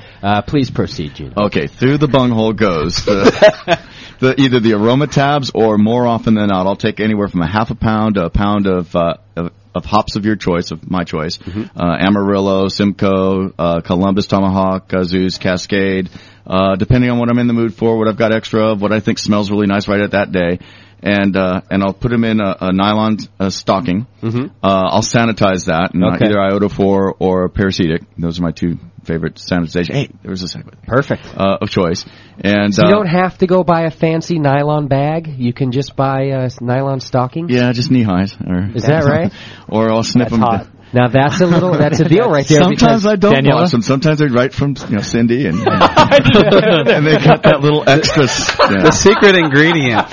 And do you mark those batches specially? Because I'm wondering if they sell faster, and we don't disclose our secret ingredients. It's not like Cindy's IPA at that point. It's you keep the name the same either way. It'll be a special coat on the bung, but but that's all. So then anyway, then we'll put that through there. It'll dangle out a bit, and then right. We'll put the bung, a sanitized bung. Okay. We'll put the bung in the bunghole, and then hammer it shut, and then fill the keg up. Okay. And usually we let it marinate with the hops for a few days before it goes out. Okay. Now that's extra hoppy poppy. We can do it with anything, but we prefer the poppy Jasper because one of the reasons for doing it is to sort of educate, or we hope that people out there in the trade will get educated on when we call it, this is extra hoppy poppy Cascade. Yeah. We've sold it, several of them with different hops to, say, like the Hop Yard over in Pleasanton, San Ramon. And when they put them on 2 at a time, this one's Cascade, this one's Liberty hops. Yeah. And we hope that they advertise that you guys know what Poppy Jasper tastes like already, because a lot of these places we sell regular. Yeah. And here's the same exact beer from the same exact batch. Right. With extra Cascade. This one has Simcoe. Mm-hmm. So they'll taste this one and, the Cascade Simcoe, and that's what Cascade and Simcoe and how they're different from each other or how they're similar. Gino, that's awesome. That is really a great thing to do. Mm-hmm. I've read about that, and breweries don't do it in general because maybe it's not their best mover, and you're not getting paid to educate people, but you're putting out a good beer at the same time. And I just think that's really cool for a guy like me to be able to go in there and taste the exact same beer, except that you've changed the hop, and then I get to know what the difference is, so I can go home and brew that way. That's a cool thing to do. There's a few breweries that I don't know of a whole lot, but I know that Russian River, Vinny does that. That's the one. You've had him in here too, and that's the one. But he didn't mention that. But I read it in a magazine that he does that. He's done that, and I got the idea first from Rogue. Rogue was doing their Rogue Red and extra hops, and I had it at the Tornado. And I've had Rogue Red, and I favor it, but it just didn't really punch out to me. Yeah. And then I had it with the extra hops in there, and that one I tend towards the really hoppy beers anyway. Nice. And this one just it was like a nice rich red ale IPA. That's great. Hybrid. Right. Well, and by the way, while we're talking about it, it is definitely, and we've said this before, a recommended thing for homebrewers to do, and new guys like me, because brew the same beer and change one thing. And in particular with hops like that, you're going to like the beer anyway. If you brew yourself a good pale ale, and you already know that your recipe's good, your process is good, and you like hops or something, then just change the hops a couple of times in each batch, and you're going to get to know what the difference is. It's going to also help you with further beers, too. Are there different styles that you do? You'll understand what a certain hop does in a certain style. Exactly. And you could do like a lager, and you know what that hop does. Yeah. You'll have an idea. Gives you a better understanding of your ingredients. Exactly. Just a good thing to do. I like you do that on a commercial level. That's a cool thing. All right, so any other ones that are in your main lineup there? Let's see. I covered the juice. Well, I'll do a winter brew. The Yo. I brought a couple of Yos out here. They're like 8.5+%. And are those in the fridge? I think so. There's a couple of them that have the little Aztec god on there. I'm going to go open. Okay. Yeah, that's the Aztec god of inebriation. We'll go to break and we'll come back and do some beers. Yo. Yeah. You want to do that? Can we do that? We'll take a quick break. I got to pee anyways. All right. We'll grab some beers. Some El Toros. Come in here, do some tasting, and let you guys know about them, and then we'll start talking sanitation. Everybody good with that? Perfect. Good. All right. We got Gino in here from El Toro Brewing Company, and we're about to try some of those goodies. Hold your bungholes. That's right. Hold on to your... Are we doing any games today? We're going to do Stump the Brewer, I think. Once or twice? Here, let me say this now that you bring this up. Yeah, you should say that. Doc, it's a little bit like that. Do we have shots with that? Or we can. Doc, let me tell you, you guys, you don't know half the genius that is Doc, all right? I'm going to tell you again talented. Now. You've seen the forum, hopefully, and he's put up pictures of the Brewing Network bobbleheads, all the brewcasters in a bobblehead. The guy made T-shirts for you guys. They're great-looking shirts, and he made you T-shirts that say, Bobbling with the BN, and it's got the picture of all the Brewcaster bobbleheads on them. They're really awesome, white T-shirts, really well done. I'm thinking I'm going to order my shirts from Doc now. Yeah. Because the guy did a better job than not the good ones that we sold, but certainly the bad ones we had to send back. We're going to give those away today. We got, what do you got, 4 or 5 of them there? I got 4 of them. So what are we doing? I can make Stump more. the Brewer. Good, because I want one, Doc. Okay, Me too. I want one too. I want one too. They're all large size. I'm going to tell you that. I want a small one, dog. Well, the ones we have here are all large. So we'll do four ways to give stuff away out, whatever, right? And one of the ways we like to play Stump the Brewer, Gino. Don't worry about it. Chemical questions, right? Yeah, of course. They're going to ask you the names of all the chemicals. All the molecular things. There has not been one brewer in yet that has not been stumped. Yeah, so everybody. Sometimes it took a while, but they finally get them. So don't feel any pressure. One way or another, you're getting stumped. Getting my brewing I got questions already. And it's not your stuff they're giving away. Are we doing what else are we doing? so that they have a little time to prepare. You know? I don't know. We're drinking. Figure it out. We'll take a drunk of the week call as long as he calls in and doesn't use profanity. Okay. Which doesn't have to be the norm, but today's the family show, so no profanity, and we'll take a drunk of the week call if they want to do that. Gino can't play. And I don't know. We'll figure it out when we come back. Sounds great. I love the shirts. They're really awesome. They are cool. All right, Gino, El Toro Brewing. We'll be right back. It's the Brewing Network. And now back to the Brewcasters. The Brewcasters. On the Brewing Network.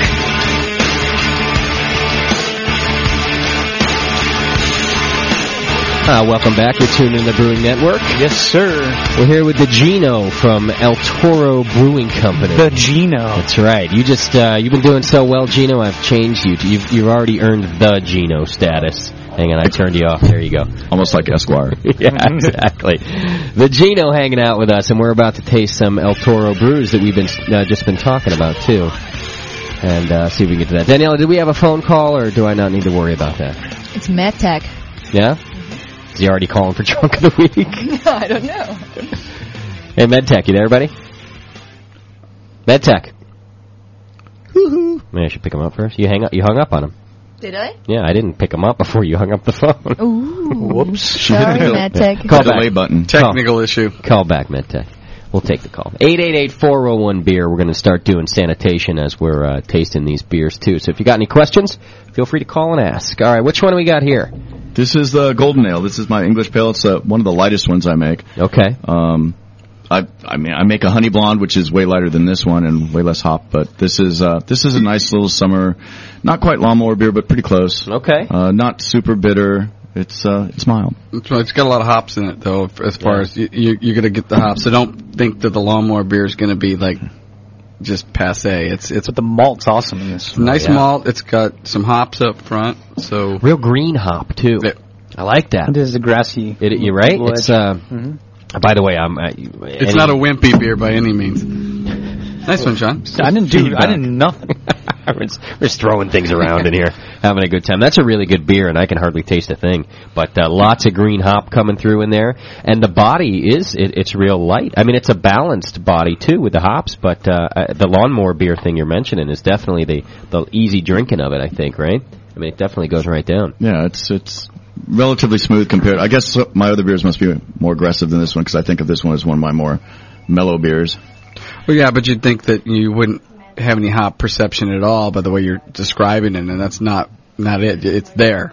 It's English Pale, so that's what. Yeah, it sometimes when I go for an English Pale category, sometimes I'll get dinged for not being hoppy enough or not bitter enough. Well, it's definitely not bitter, but you've got a lot of hop flavor and a lot of hop aroma in there, which actually is very nice. Yeah, and over the years, I've actually pumped up the hops and the dry hops. It used to be less hop than this, and even though the bittering hops I haven't pumped up at all since day one, I've slowly, pumped it closer to my taste, which I don't know if I've scared anybody away with it, but I always figured by the time I get my other stuff going, the pub, I'll always make probably my American Pale will be way hoppier than this one, but I'll make something else. I make an extra pale ale too in the summertime, which would be similar to this, only probably 1% alcohol lighter and about half as much hops. Really? If you don't mind, what's the hop that's giving it that grassy hop flavor we're getting out of the Golden Ale?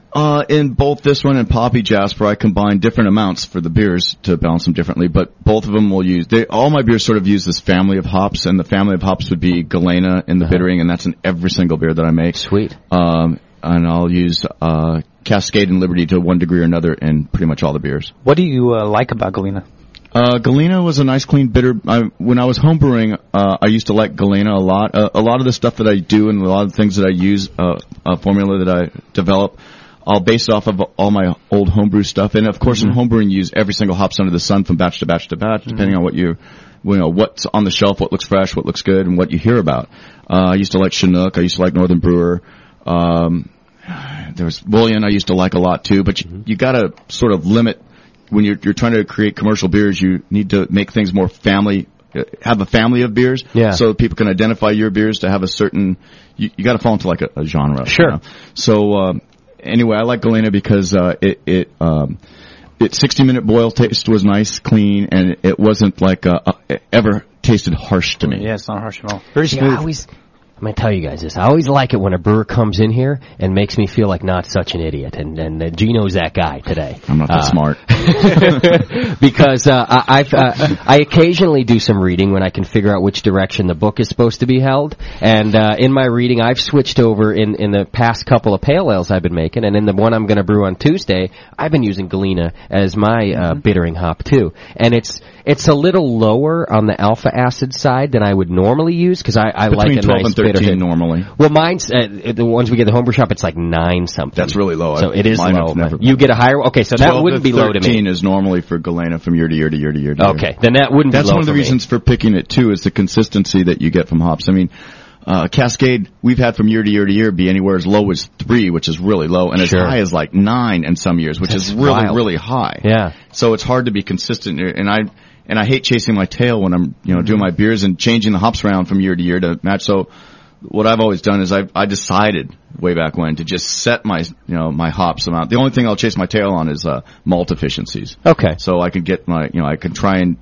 get the same original gravities and finished gravities from batch to batch. Yeah. But I won't chase my tail on the hops. I just committed myself to say just a family hops changes in craft beer. I don't blend my batches like big guys do. And if it changes from year to year, then so does be the it. beer. Hey, wine does the same thing. Why not, right? That's my philosophy. Absolutely. Yeah, so I've been liking the Galena. I think the last batch I did with the Galena, it was like 9.4. I think the batch I got now is like 10.4. So it's a little higher, but I like it. It's a real smooth bitterness. It's a good hop to use. Not harsh at all. So, yeah.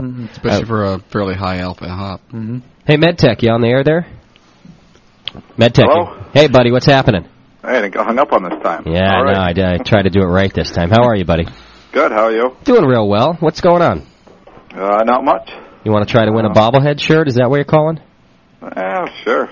I don't know if I'm drunk enough yet, but I'm getting there. Well, did you have another agenda, or were you just calling us? Actually, I just wanted to call in about the hop stopper again. Oh, sweet. I actually had... I switched over from one of my old kegs to a new one from Sabco. Okay. The old one didn't have a welded-in fitting, and the new one does. So the dip tube was actually too short, and he sent out a new one, and it was like $3 or whatever just to cover shipping. Yeah. And I mean, he's a great guy. He covers everything. He said if I have any other problems or anyone who wants to get the hop stopper, I mean, he covers everything. Yeah. 100%. So he is like great. Captain Customer Service, that guy. Yeah. I mean, any problem that anybody's had, he's making them new things, whatever he's got to do to send out something else. That's cool. He tries to figure out what's not working right, and he said, well, try this and see if that works better. And I mean, it's great. We were going to use it last night, but turns out I don't have a double-sided fitting on my keg. You just have the half on. I have the half. I forgot to tell them to put in the double. I knew I wanted to use the hop stopper too, and I just dropped off my keg. I was lucky I even did that, right, Doc? Yeah. And I forgot to tell him to give me the double-sided thing, so I might have to get something. Originally I just had a weldless fitting, and so I had to actually put on a full coupling inside. Gotcha. And so when I got one welded in, the dip tube was too short. Okay. So he sent me a new one, no charge at all. So very cool. Great. iHomebrewSolutions.com if you want to look at the hop stopper. So Thanks. What is that? If you want to see pictures of it, you can go to tophatbrewery.com. Okay. And there's a couple of pictures of it in use on the bottom. And cool. Check that out. It's a hop screen. On the bottom of the spear. Gina was asking what it was. It's a big thing. It's about this big, and it's got a double-sided hop screen. It's about a foot screen. diameter, what he just showed me. Yeah. And basically, it sits on the bottom of the keg, and it's got a dip tube on the inside, and it filters out all the hops. Very fine mesh stainless steel screen. How do you get it in the keg? It goes inside the keg, and then you do it before pre-boil. You just put it in right before you put anything in there. And it goes on the right into inside your coupling. 5-gallon keg you're talking about now? The 15. Full keg. No, it's in your boil keg. I'll show it to you. Oh! I thought you were talking about kegs like kegs we're drinking beer out of. Sorry, a converted keg as a kettle. Okay. Is what we're talking about. I've got one of those too. Yeah, and it goes right in there, and so instead of having to do a whirlpool, or even if you did it, it doesn't matter at that point, you just get a real clean wort transfer because it filters out all of the hops, basically. Yeah, like hop back. Yeah, yeah. And it just you don't have to use hop bags anymore. No, exactly. Hop back. Big commercial brewers use something similar to that, but called hop back. Well, right. Well, the hop back to add hop flavor, if you're going to run beer through it, you're talking about. This is just a filter screen. This is just to filter your wort, yeah. Okay. I'll show it to you. It's pretty cool. He's got one here, actually. So. Yeah, but I couldn't use it because I had coupling. Thanks, MedTech. No problem. Thank you. All right, buddy. We'll see you. Have a good night. So what do you think of that Ambryo? Hang on, let me take another drink here. Poppy Jasper. The Poppy Jasper Amber, that's what it is, right? Yeah, whatever this is. It's my claim to fame. It's got great color. This is easy drinking. Yeah, it is. It's awesome. That's real awesome. It's right up my alley with the bitterness too. It's got a nice hop flavor there. You're right though; it's balanced. It's very well balanced. I could see how non-bitter hoppy people would maybe tell you it's a little too. Daniela, I think, might say it's here. Try this, Daniela. See what you think about it. I don't think it's too bitter. But I think, and I would, you don't like the bitter guys either. But it's very. I think with the malt and the hops, it's really well balanced. I've converted regular beer, industrial beer drinkers over even with this beer. Yeah. Okay. Yeah. Stouts too, for that matter. But this beer can convert them. You like it, Danielle? Yeah, I like it. It's not even too bitter. How do you got to have sweetness in there too to attract? How do you handle the clarity on it? Do you filter? Do you use fining agents? I'll get a cold break in it. So if you get this really cold, it'll haze up. Chill haze. It'll chill haze. Yeah. What do you get this? But I filter. Okay. You have the same hop character in both of the beers I've had now. That nice, fresh tasting green. Not green in a wet hop way, but just green in a fresh way. It's a grassy flavor. Yeah, it's great. Cascade hops coming through. Liberty hops taste usually a little more earthy. Mm-hmm. You don't have a special technique in there, and there's no like magic Gino secret. The yeast is something that you don't really find around here too much either. It's a Southern English yeast that's used a lot back east. That when I selected it, I think there might be a couple out here now, although nobody comes to mind. But it was definitely something. Back when I first started brewing, there were two main yeasts that people were using. Well, three. There was Whitbread, which was just starting to go bad at that point, and people were switching over from Whitbread to Nottingham. Those were two big yeasts out here, and then the other big yeast was the 1056, the Sierra Nevada Chico American Ale, whatever, California Ale yeast, whatever we call it now. But those were the three ones that all the microbreweries and brew pubs that were opening up were going to Whitbread, which was actually I was planning on using Whitbread, but right when I opened up, they weren't selling it anymore. Okay, it had gone bad. It was turning out a lot of banana ester way back when, and no one could control it. Gotcha. So, but there were a lot of breweries that were big into using it, and it was really nice when it was good. That's my favorite. But anyway, this one is a little stronger, maltier, and it makes it it might be add to the what you're describing. Okay. And do you repitch each batch, or do you buy a new batch of it? No, I'll propagate it up. I'll get my yeast just like a lot of other people. From yeast originally was from Y Yeast. Chris White was a friend. His folks live by us, and his twin brother lives by us. And cool. So he visits all the time, and he was still a student at Loyola, and he picked up my, not Loyola, La Jolla. Okay. Picked up my hops, and then he kept it, there at the university. Yeah. And would propagate it for me, and then when he opened up his White Labs along with the other Chris, Chris and Chris, I just started getting it from him. Nice. That's cool. It had already probably mutated a couple times by the time he'd started saving it, so we saved it as ours, mine, El Toro's. But White Labs, I'll get it from White Labs about once a quarter. Okay. How many batches is that? It's I don't usually count it batches, but more generations, because I can take off of one batch, I can take the yeast twice off and use it in two other batches. Okay. So it's probably if we count batches, somewhere between 20 and 30 or so batches. Generally, it's about a dozen generations. A dozen, okay. Yeah. That's been the word around here, that the limit is up 10, right 12. around 12, yeah. 10 or 12. I've gone pretty high, and I get a little bit nervous, but then I'll test it. And then sometimes I'll get to, I used to acid wash a lot, but acid wash really shocks the heck out of yeast. And although the yeast that's left over when you acid wash is really crazy when you give it new food, so it propagates up real quick, too. Really? But acid wash doesn't necessarily it doesn't kill wild yeast, so that's the only thing you concern yourself. So what do you do to wash it? I just repeat. I'm real careful on how I get the yeast. I get the yeast it's in a closed system when I'll get the yeast off the bottom of my cylinder conical, and it'll go straight through tube into my 10-gallon converted corny keg. Mm-hmm. Okay. And it will never see the light of day, it'll see the light of day because it's going through a little plastic tube, but no air. It won't see the air, and the keg that it's going into is purged. Okay. And sometimes if it's a big batch, I'll go into a big keg, but usually just my 10-gallon keg, and that's enough to do my 500 and change gallons is what I'm fermenting. Wow. So that's what I'll use, and I'll do that, and I'll fill that up until yeast is squirting out the top of the corny keg. Okay. The little airlock, and then I'll just run that into the batch as it's transferring over on a brew day. Right. And away we go. So it will have some wort from the last batch, and it might have some hop break or anything like that, that'll all be in there. Cold break will be in there. And you're not worried about any. That's all fine. I've been doing that for a dozen years. Okay. See now that small percentage. It's been said before that's not out of the ordinary, but I like to repeat it because, especially because I get nervous too. Danielle and I, when she brewed yesterday, we racked a beer off of a carboy. It was my ESB, and man, did the yeast cake just look great. And I thought for a second, why don't we just throw your beer right on top of this? This is a great yeast bed. But then I get nervous because I feel like there's going to be too many flavors from the last beer, or maybe there's too much junk in there. It's not enough good yeast. There's hops and stuff in there. So I didn't do it. So I always like to ask and hear that you guys, I mean, obviously you get it as clean as you can without, all the other junk in there. But I'm pretty confident it's real clean when we're doing it. And I would suggest to you when you're doing stuff like that, I mean, what's it going to cost you if you try it and it messes up? Yeah. So go for it and see if it comes out something you like. See what happens. If it comes out, and I'll tell you what, even if it comes out something you like this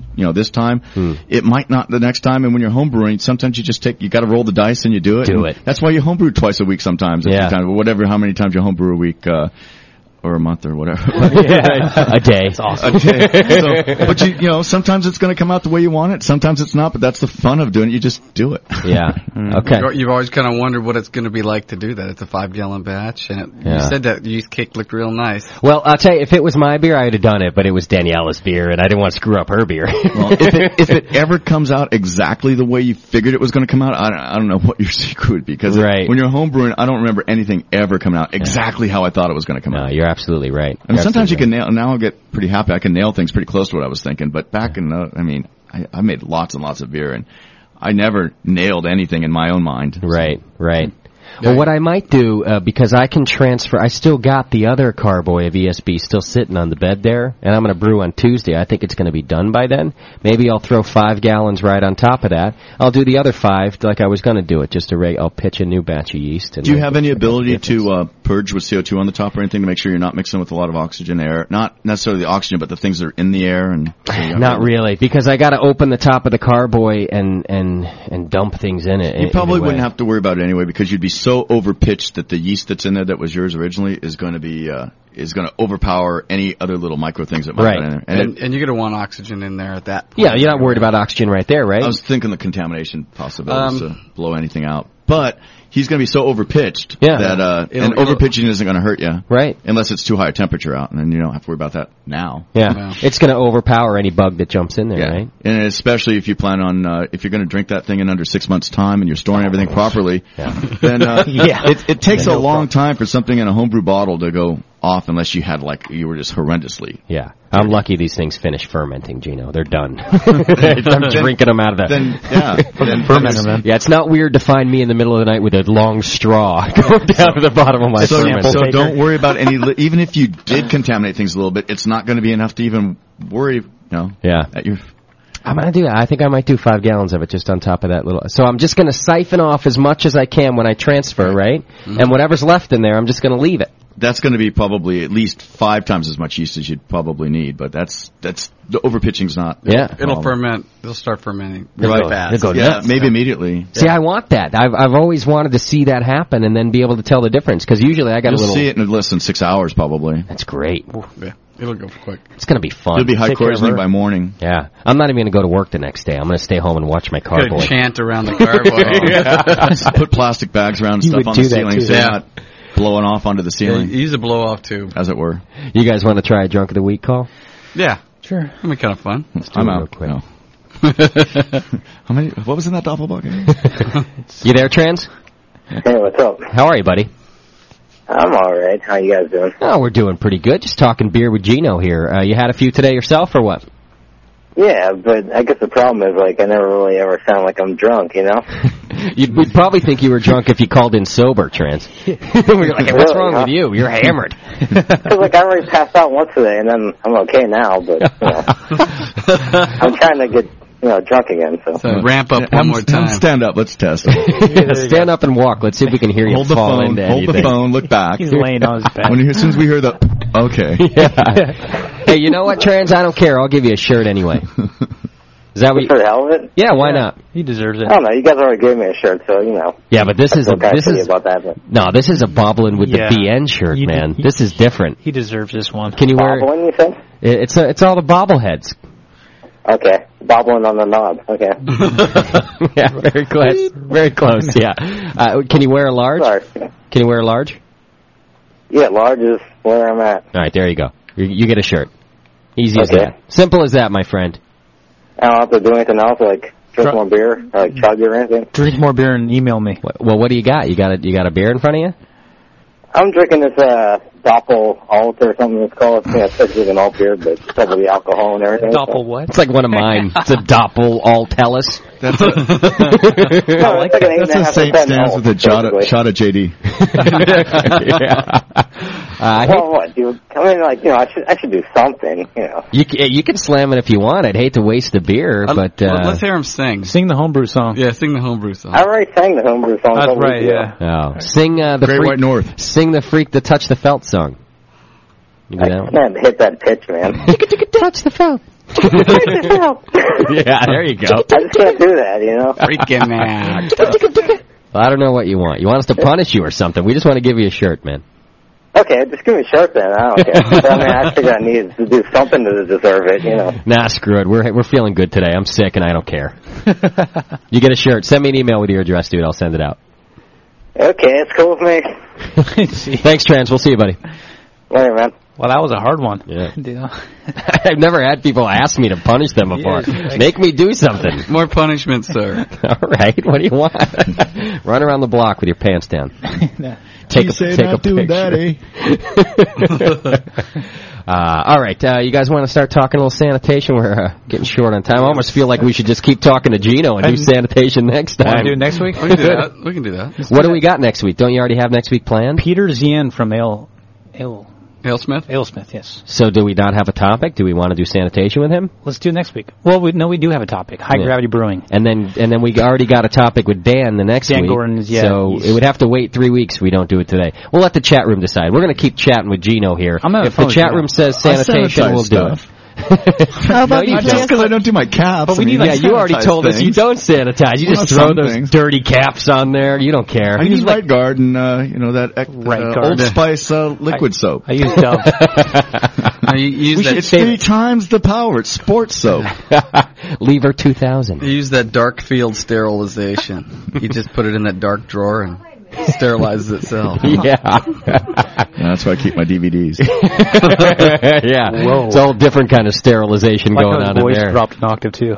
But why don't we let's play Stump the Brewer, like Daniela said. We can do that. Chat room, we're going to do Stump the Brewer. You can call in and do it too. 888-401-BEER. We'll take a phone call Stump the Brewer, and we'll take a chat room Stump the Brewer, because we got a couple more shirts to give away. And we got a caller coming in now, too. So here's the way it works, Gino. They're just going to call in and stump you with whatever they can think of. Of course, it does have to be beer questions, guys. Don't get all crazy. In some way, shape, or form. The poor guy. I actually do have a couple of Stump the Brewer questions already. You want me to go ahead? Do it. Do it? I want to take this call, though. All right, Gino. Yeah, you're going to take that call. Don't you worry. Right. Hang in there, caller. I see you there, and I'm going to get you on the air in a second. All right. So the question is, where and on what date did Arthur Guinness sign the 9,000-year lease? And the side question is, but you don't have to answer that, and how much per year does Guinness pay? Oh, how much a year do they pay? Yeah, it's a 9,000-year lease. Yeah. In what denomination? What do I use? Do I use dollars or lira that they use over there in Ireland? That's the bonus question. Yeah, pounds. You can answer in Deutschmark. I don't care. For the day, they just want the year. Guilder. Euro. Yeah. Do you know the year that he signed that agreement? Let's see, Guinness. And where he signed it? Where and when? By the way, this oatmeal stout is awesome. Thank you. Oh, you're on that already. El Toro Negro, it's called. And man, do you get graham crackers? I get a little graham cracker. I get the oatmeal. I get a little chocolate. Mm-hmm. Definitely. I think I get more chocolate than I do graham cracker. It's 10% oatmeal in it. So let's see, 18. That's a great beer, man. Let's guess 18. This is going to be the guess. It's going to be 1892. No. Oh, what year is it? 1769. 17? That's not that old, is it? And where it was at St. James Gate Brewery, and the lease is... I was going to say that. Man. Oh, okay, give me another one then, because I was going to say that. You took it from me. And the lease is £45 You didn't a year. even let me go there either. He's still only paying £45 a year? Well, he signed a 9,000-year contract. It was like 200 plus years ago. That man is a genius. All right, that's 2 shirts down because that person's stumped This Gino. shirt goes to Skipper in Australia, happily donated by us. We got 2 left. All right, let me take this caller because it's Mrs. Medtech. We got Aussies listening? Yeah, we got... All right, then. Let's see. I can't do my Aussie accent. Mrs. Medtech, are you there? Yeah, I'm here. Hi, how are you? Hey. I'm good. How are you guys? Oh, we're doing real good. You know that Australian we accent. always like when we get the missus calling in. It's always a good time. That's what I heard. Are you calling in to make fun of your husband with us? Yeah, pretty much. Cool. I like it when that happens, too. Yeah, he's always bummed because the size large T-shirts he can't fit into anymore. What size does he need? Extra large. Oh, that's not too bad. It's not like he needs a 4XL or something. Not yet. But he's working on it, huh? I'll make him when he gets his Harley. How long's he been brewing? Over a year now. Oh yeah, he's got to give him another year or two. He'll be in the 2XL. Oh, great. You know what we're going to do? We're going to keep the MedTech closet here, and we're going to just keep, like, subsequent years. We'll have an extra large for him this year, double X next year, triple X the year after.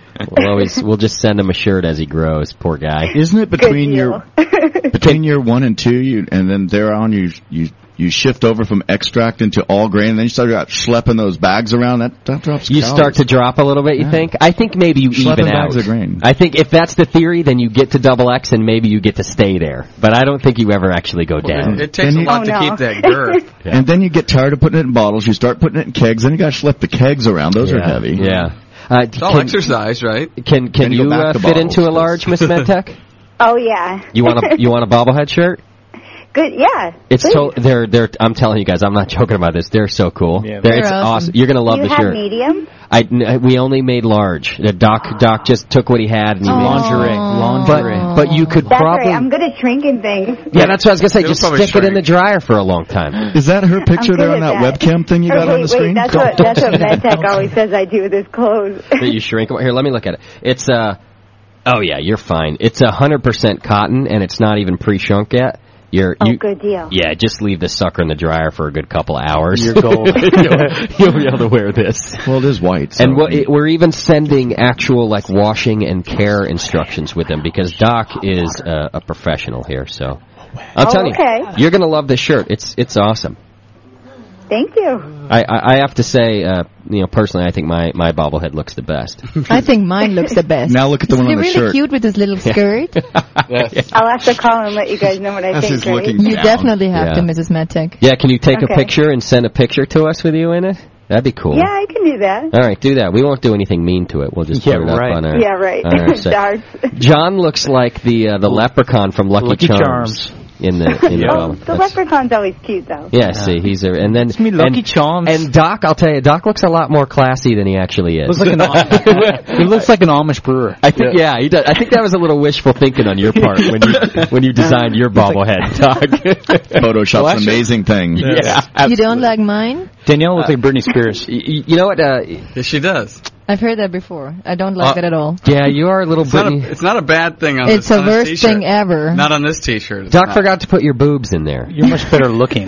There's no. It's all about the head. Yeah, you're right. Not in Justin's Look at the back of the shirt. It is? I was like, God, I can't even recognize you. He doesn't even know my face. That's bad. I don't care, though. I don't like him anyways. What are you going to do? You're going to get me a visa. That's all that matters. All right, where are you calling? Wow. Keep feeding him beer. That's right. And beer equipment. That's true love. That helps. All right, were you calling just to get a shirt, or did you need anything else with us, Miss Medtech? That's all I needed. Mrs. Medtech, please. Mrs. Medtech, sorry. Yeah, Mrs. No, I'm sorry. You're so impolite. Your husband's a good dude. He is a great guy. We like it when he calls in. He's a lot of fun and gives us some good info. So. Are you guys going to Florida, Mrs. Medtech? Florida. Mm-hmm. Nah, I don't think so. Really? Because MedTech told us he's he going. told us he will be there. He was like, yeah, He said that? yeah, he said, I'll see you. It's because it's the National Homebrew Competition. He just sent me, no, he just sent me an email yesterday with his hotel information. He said, I'm going to be there. I'm going to be there on Thursday night, and I was hoping to meet up with you guys when you get there. She has to go now. He even said he would be coming with that his wasn't wife. the question you asked her. You asked her if her and him were gone. She said no. No, I'm sorry. I got MedTech. See, now sorry. he's in trouble. Yeah, I didn't mean to. I thought she knew. I didn't mean to spill the beans, buddy. He likes trouble. Well, he said he passed out. He said he passed out once already today. Where'd you find him? Good He question, never Doc. said that. Good question. Porch. Bedroom. All right. Church. Enjoy the T-shirt. Church. Okay, Thanks for calling Yeah, in. you guys got to send me an email with your address, and we'll get it out to you. Okay, Thanks, Miss MedTech. thank you. Bye. Bye. You know, somebody just had a great idea for how to give away the last shirt. Somebody has to call in and sing the Hot Nuts song. I'm out. With that 40s twang. I'll take that. Yeah, caller with a hot nut song. How many shirts do we have left? I think we got one because we had. Because I got another Stumped Brewer lined up. I can make more. That's not an issue. Yeah. And I can make bigger Dates ones. and chemistry. And smaller one. Well, then go ahead and make a small one for Mrs. Metzek. Huh? Yeah, She 17. needs a medium. Okay, so we'll take another caller. We'll do another one. What did you send me here? How about that? While we're waiting on callers, back to you, Gino. Someone wants to know how you flavor that peach ale of yours. I use an extract that I use an extract from just a regular peach extract. You can get the same stuff. They've changed their names of their brand a few times, but you can get pretty much the same stuff. You know, I'm getting my trades. I said I'd never give away, but that's what we like, though. Is that company called Hoptech in Pleasanton, Dublin, still there? Yeah. Yes. Okay. Mm-hmm. Then that you can get the same stuff from them because they carry the stuff too. Okay. But I don't know if they carry peach because now the company that I used to deal with makes you order huge quantities of it. So okay, and where huge in quantities meaning gallons and gallons and gallons, like right, like a pallet, 30 gallons or a something. pallet. Well, not that much. That would be, God, how much hops would that? I mean, how much beer? That's a lot. It would be a lot of beer. I mean, I think you can do a whole batch in less than 4 gallons. 4 ounces and for 5 gallons. Yeah, extract. It's probably for something like peach, it'd be something like right around 10 ounces. It's not exactly what I use, but for a keg. Yeah, and that's in a gallon's going to take you a long way. A gallon, say 128 ounces in a gallon. So. Where in your process would you put that extract in on a beer like that? I chuck it into the kegs when I do a draft, or it'll go right to the bright tank. Oh, gotcha. Otherwise, you put it in during fermentation, you're going to blow off all the aromatics. Okay. You know, a lot of the part when you're drinking. A lot of the experience of drinking a fruit beer is in the nose, and if you put something into a fermenter, especially prior to all the both the alcohol's in there or any of the fermentation's gone on krausening, you're going to blow off all the aromatics. Makes a lot of sense. So you throw it in afterwards, so you're not blowing that stuff off, and you can experience it as soon as the bubbles come up into your nose. Gotcha. But it is a sugar of sorts too, right? So you are adding sweetness when you put it at the end. Yes, there is some, but yes, that's true. What does that beer taste like without it? Have you tried it just without before you put in the extract? My peach ale is the golden ale that you already had. It is, and then you add the peach to it. Awesome. So it's just like Black Raspberry. Make Jack's Cannery in San Francisco is the only people that they special order it now, and they'll get it by the keg. Okay. And I've told them it's a Poppy Jasper with the extract added. Now that's cool because especially a lot of people will like the fruity beers. I don't. Daniela doesn't like them too much. They were big like 10 years ago though. Absolutely, and people craft brewers were coming out with them like mad because it was just a good thing to do. I like that you don't really have to change your beer. Let's say you're going to be like me. You brew 10 gallons. You're going to end up with 2 5-gallon kegs of it. Do the beer in one, just leave it alone if it's a pale ale or something, and in the other one, maybe throw some fruit extract in there, right? And you can have yourself a fruit beer. And like you said, there's some sugars in there, so carbonate on the lower side. So especially since you're not filtering, you're going to have some yeast left over that's going to want to eat some of that sugar. So there's going to be some of your priming right there. Okay, right. Awesome. I think that's a good idea because you don't even really have to change your beer. All right, I'm excited about the next phone call, too. Me too. You know what we got on the line here? A little bit of Brewing Network fame. It is like a queen. Yeah, she's like the queen. Who is this? It's Jamil's wife is on the line with us right now. Way. Yeah, absolutely. Is this Mrs. Pope? Yes, it is. Yeah. Is it? Should we just refer to you as Your Highness as we do Jamil? Would that be okay? Probably. Yes. I think she needs her own. She needs her own title. Jamel is Mr. Liz. What's that? He's Mr. Liz. He's Mr. Liz. Jamil's wife. That's unbelievable. I really feel honored that we're taking a call here. How are you today? Fine. Yeah? Fine. I appreciate you giving up Jamil all those times. Is Jamil alive? I feel honored that I was made to call you. That's great. You could have at least pretended that it was your idea, and that you've been dying to meet us or something like that would have been very charming. Well, I have been dying to meet you. I hear so much about you, and I'm always so intrigued by your photos. As you should be. Your husband has a lot to do with that. Yeah. It's funny, Jamil was telling me the story this week about the photos and doing them and looking through the thing, and he's like, you know what? Even my wife looks at those and just cracks up now. And That's she wants funny. to see the new ones I'm working on and stuff, which I just thought was hilarious. Because there's some twisted photos, Mrs. Z. Yes.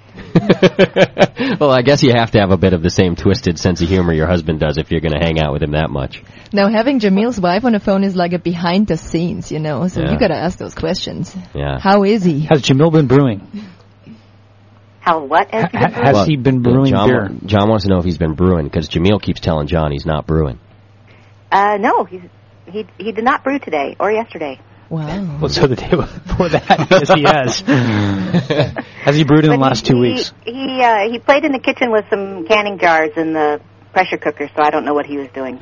He's brewing. Once the pressure cooker's out, it's all downhill from there. Could be just doing starters, though. Yeah, something with yeast and. All I know is I was sent for more canning lids. That's all I know. Do you like his beer? Is it any good? Some of it. Some of it? Yeah. What's the worst beer you had from Jamil? Well, anything that has the word lambic in it, I hate. Yeah, okay. Fair enough right there. Lambic span. Yeah. And do you consider yourself a beer person in general, or no? No. No. Do you have a drink? I'm not a beer person at all. Not at all. Do you have a drink of choice? Margarita? Ah, there you go. I like a little margarita every now and then. Are you a blended or on the rocks? Blended. With salt. With salt. That's the way traditional. To do it. Yeah, I like that. That's good. No, just straight tequila, huh? Not anymore. Not since last Not for week. many decades now. Okay, gotcha.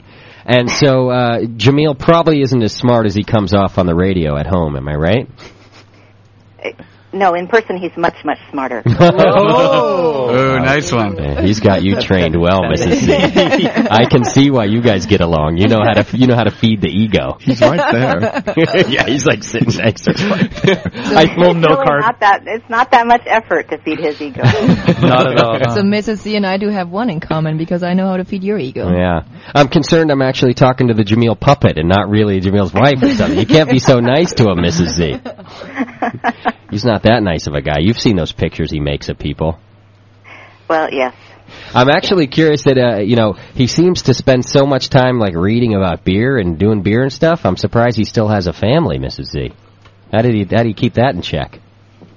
That is a mystery. I think it's because he only sleeps about 2 hours a night. Ah, gotcha. And somehow he is able to juggle all these roles, but right. I think the majority of his beer learning came actually a couple of years ago. So okay, as far as I can tell. If you could give advice to any of the partners out there who have to deal with overzealous homebrewer companions, what would it be? Leave now. Gosh, that's a tough one. Yeah. Oh, make sure the stovetop's clean when you're done with it. Yeah.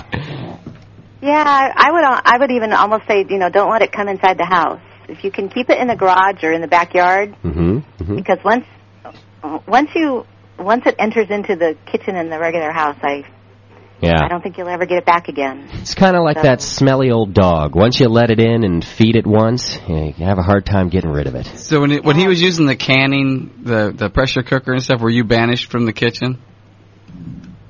Well, I have been in the past, but this was not this time. Yep. I always find that funny. I see messages like that sometimes where the brewers are like, yeah, my wife's not allowed near the kitchen when I'm doing, any of my sanitization or whatever. And if she sneezes, I give her the evil glare like you just did the worst thing you could do. Gotta be sanitary. That's true. That happens. But we wear masks when we bottle. I help him bottle, too. And you guys both wear masks? You wear a mask? Yeah, we wear surgical masks when we bottle, so I'm used to that. Do you wear surgical gloves, too? Yes. How about the Perel hand sanitizer? The Perel hand sanitizer, does that go on? You got to keep that handy, right? Mill's intense. What's your safety word? He's not intense, John. He's a freak. Yeah, okay. This guy is a sanitation freak. He's got a pressure cooker. Do you have do you have to turn on the whole house ventilation system to purge all the air before you do too? No. He can just go into his special clean spot and do whatever he needs to do there. He does have a clean spot, though. Jamil's posting all these doctored up pictures, right, that we're laughing at. If we got one picture of Jamil and Mrs. Z all in their masks and surgical gear bottling, you wouldn't have to doctor it a bit. It'd be hilarious. Yeah. Put that up on the site for us, Mrs. Z. Well, we'll see. We'll see if we can do that. We can get one of the kids to take it, probably. How are the beers? How are his beers? It might even be funnier if the whole family's around. All the kids have got the surgical masks on and the gloves and the whole bit. Give us that. Oh, okay. His beers are awesome, If Gino. it works for you, that's what you do. Everybody needs a ritual. You know what? You can. We could sit here and insult Jamil and say things until the end of the world. The man's beers are the best homebrew I've ever had. Country. They're unbelievable. He's like the most award-winning homebrewer ever. He's awesome. Well, it's a pleasure to meet you. It's an honor. Oh, well, thank you. You guys, I've enjoyed Mrs. Z, we'll call her, I guess. Yeah, is it all right if we stick with Mrs. Z? Sure. Okay. Do you want a bobblehead shirt? Of course. It's cool. You've seen the picture on the site if you look through there. It's the same thing, but it's even better because Doc put some captions in there, and it's awesome. We'll give you a bobblehead shirt. You deserve it. Mm-hmm. Okay. True to that. All right, well, thank you very much. All right, cool. I'll give it to you guys. Are you doing a show tomorrow or next week? Dry Stouts tomorrow. It's tomorrow. All right, I'll give it to Jamil tomorrow. He can bring it home to you. Okay. Thanks, Mrs. Z. Thank you. Bye. Bye. I thought she had told you to call her the wife of Mr. Liz. Yeah, I think that was right, but that's just too long. Yeah. You want me to, can I have more Gino's Acronyms. a stout, please? That beer is just so good, huh? It's awesome. I mean, they're all good. We have other ones to try, too? There's the winter brew that's in there. There's the Deuce, the double IPA, and my regular IPA. We're going to do the winter brew. Oh, man. You sure you don't want to do the IPAs? I'm saving it for last, man. Yeah, you're probably right. We should do that. That's okay, right? Yeah, that makes me afraid that you want my wife to call in too. I don't think I'm a purist in anything. I want your wife to appear in studio. Do a whole interview with her. Daniela, what do the chat rooms say? Am I supposed to move on to sanitation, or are we okay? I think they didn't really have an opinion about that. All right, then I think we're going to hold the sanitation talk and just have some fun tasting Gino's beers here for a while. We got some good information out. You know, you got one Stump the Brewer lined up in front of you, and you got a caller and. What do you want to do first? Go ahead and stump. That's an easy thing. Okay. Do the stump. The music for the Star-Spangled Banner was derived from what British drinking song? Oh, I should know this one. It's a tough one. And I've been there to the Fort Sumter. I have the answer in front of me, and I don't know what it is because I can't read Daniela's hieroglyphics. San Francisco, right? You can. Yeah, Fort Point. Well, I know it's called the Star-Spangled Banner. I know that. Yes, that's derived and from... I know he was captured, and he was trying to negotiate there, and he was out in the harbor, and... It's a British drinking song. Yes, I got that. I'm are you going to okay, you have 5... It's either I do that or I sing the Jeopardy song to you. No, this is like you want to be a millionaire, and Ray just wants you to keep talking. If you prefer, then the more colorful people that can stretch it out like that. Keep talking. There you go. That's it. You know, the British. Holy shit! That's good. See, the British drinking song. I don't know. Final answer. Final answer. Do you want me to sing it? Yeah. Well, ask the asker of the question if Gino singing the thing will be an acceptable answer. Because I would be okay if Gino sang it. No, not the national anthem, but the drink beer song. The drink beer, oh come drink beer with me. Oh, I don't give a damn about any old man who won't drink beer with me. I'll bring out that old oak bucket with Name your fraternity opponent. Yeah, right. Okay. That was awesome. Not bad. Yeah. He was saying sure, I guess. But he didn't sing the real answer. What is Doc? What's the answer? I don't remember. Oh, I thought you said you knew it. Here, Danielle, I can't read your hieroglyphics. It says Anacreon. A what? A whoa? Anacreon? Who's she? That's the British drinking song. Isn't that tennis player that's really hot? It's close. Anna That's Anna Kournikova. Kournikova. She is hot, too. What did you say? He's nice. Anacreon. Yeah, that's what he says. That's what my kids draw with. Cleon? Stumps. Okay, Star Trek? Stumps. Shirt for Gabbo. They color with those. Right, Gabbo, send me an email. So we're out of shirts in the studio, but so... Come on, Anacreon. Who's ever heard of that? No, I say, did you color that with a pen and a crayon? Yeah. Everyone we give away now, Doc, is work for you. Just keep that in mind. Is what that? Everyone we give away now is work for you. Just give me the, and I need the sizes so I can pick up the shirts. All right, Gabbo, email me with your size. You drew those with Anacreon on there. Caller, you're on the air. Hey, what's up, Justin? Who are we talking to? This is Big Chooch. Hey, Big Chooch, what's happening? Nothing much, man. You guys need to call this the wife show. The wife show, I know. Absolutely. That's the whole reason I called after the comment that Danielle made earlier. I was like, yeah, she's got to talk to my wife. What's that buzzy? What did I say again? About cleaning and stuff? No, about how Danielle is. What? No, it's all right. Go ahead. What did Daniela say that you had to call in for? No, about how she really enjoyed the brewing process and started getting into it. Yeah. See, My wife's always ragging on me, You want to put her on the horn? Yeah, let's do it. Let's do it. Yeah, I'll do it. This is good. Connection's a little funny, but we'll keep it short and see what we can do here. Hello. Hi. Is this Mrs. Chooch? Yeah. Sorry if that sounds offensive in some way, but that's kind of silly. Hey, your husband chose the name, not me. I know. That's okay, though. I think I went to school with your husband. Yes, he was talking about that.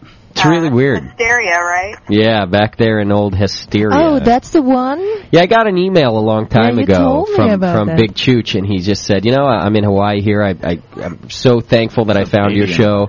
And then I was blown away. The second archive I listened to, you mentioned that you come from Hesperia High School, and I graduated a year before me or something. So, very strange. Small world in the brew. It is a small world. In the brew world. All right, so Daniela needs to give you some advice about how great brewing is, I think.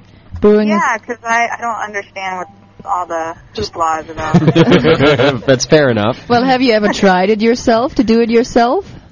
No, actually, it looks very complicated. It is. It totally is very complicated, and it's really hard on women because you have to lift a lot of stuff. But I'm telling you, Mrs. Chooch, if I pronounce your name correctly, if you see the pride in your husband's eyes when you pitch your first yeast, that's something else. Yeah. You're talking probably 7 minutes instead of 5 after that. Probably so. It increases a lot.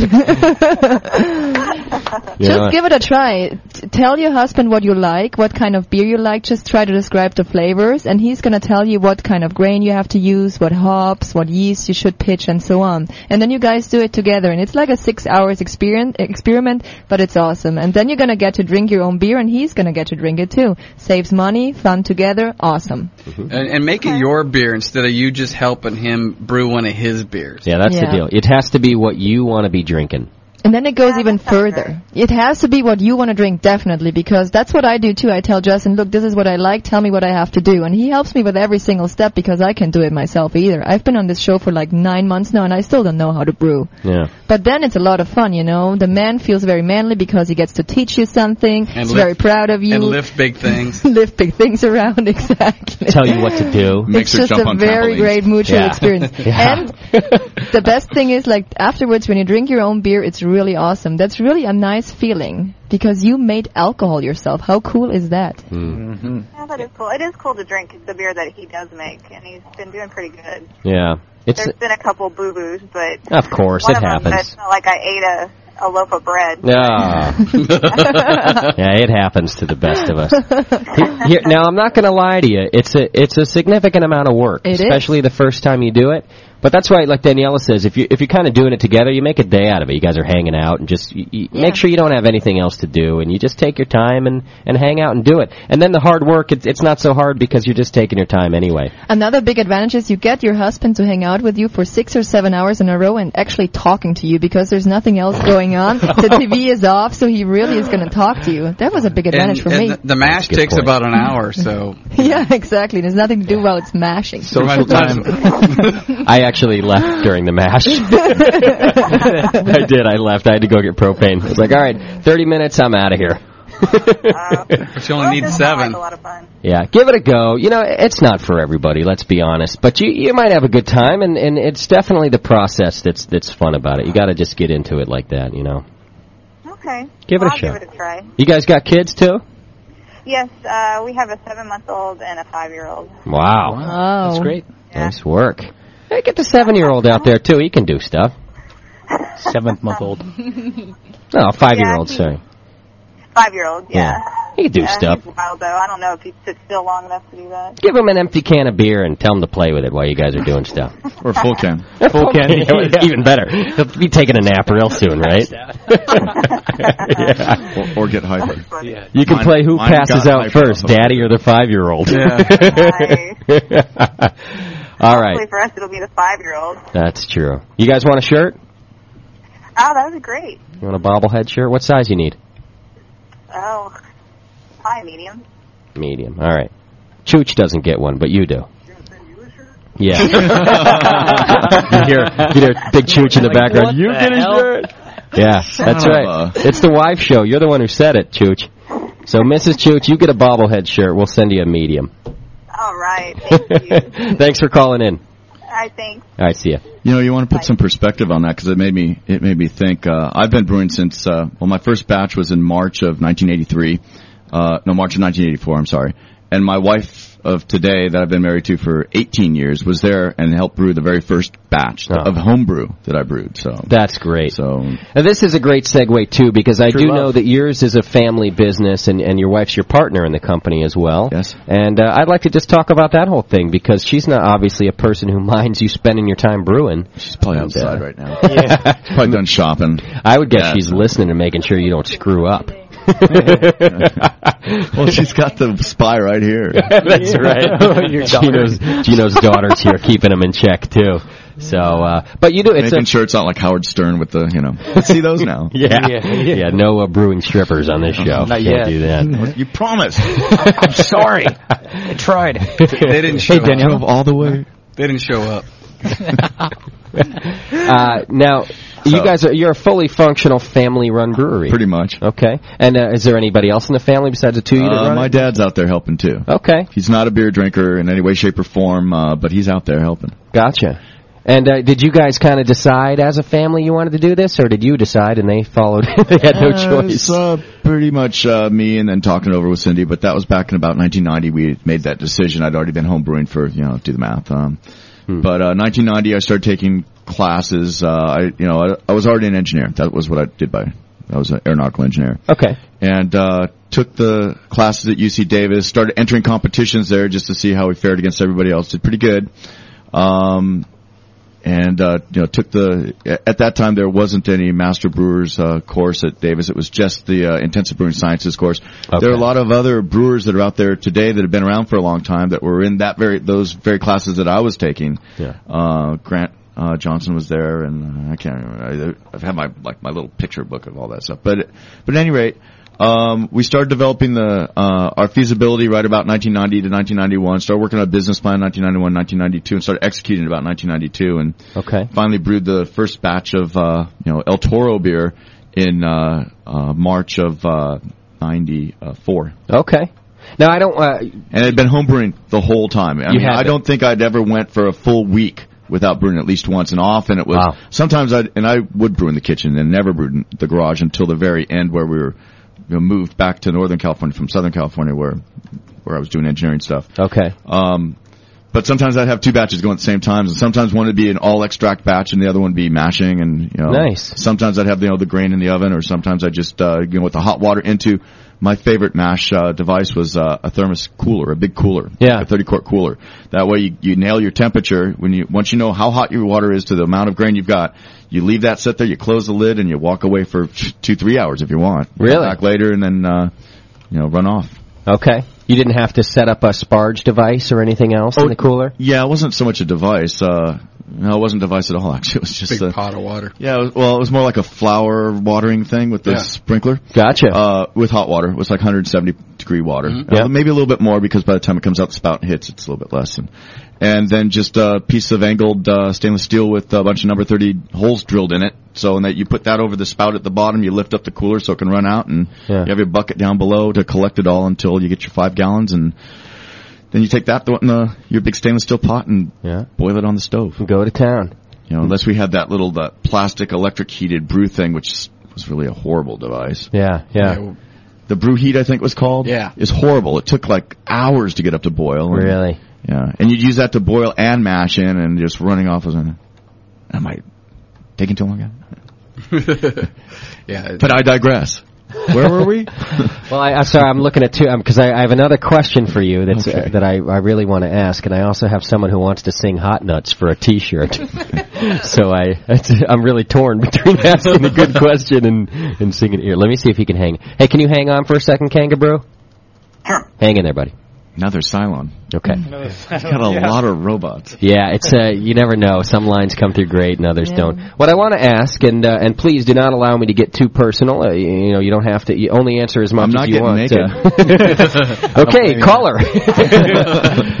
Well, what I'm curious about is you guys started really on a grassroots kind of way, and I just want to know maybe if you can divulge a little bit about how you were able to get the financing to open up a brewery like that, and did you have to go outside of yourselves and ask for money, or did you save up, and how did you start it financially? Because it's a big undertaking, right? And at the time, it was probably a little.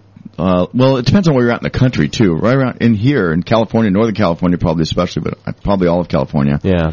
I think it's a little more expensive to get going than it would be in some other parts of the country where maybe real estate is cheaper and stuff. But money. Of course, you have to have the money. And we'd saved. My wife was a legal secretary at the time, so she was making a little bit more than I was as a senior engineer. Okay. But as an engineer from day one, you're always putting money aside, either in your IRA or there were some other forms that we were putting aside too. But somewhere between 17 and 21% I was putting aside, and then there was some matching that was being done by Donald Douglas, who I worked for at the time. Okay. We'd saved a significant amount, so that was the biggest part, and then the balance came from an equity loan we got off my parents' property, which is the site in which the brewery sits now. We have 2 pieces of property, one that my family lives on, my family being my wife, my 2 daughters, myself, about 3 acres just south of the brewery site. Okay. And then the brewery site where my parents' property is, that's about 2.5 acres. So we built the brewery in the back in about 4,000 square foot 4,400 square foot building.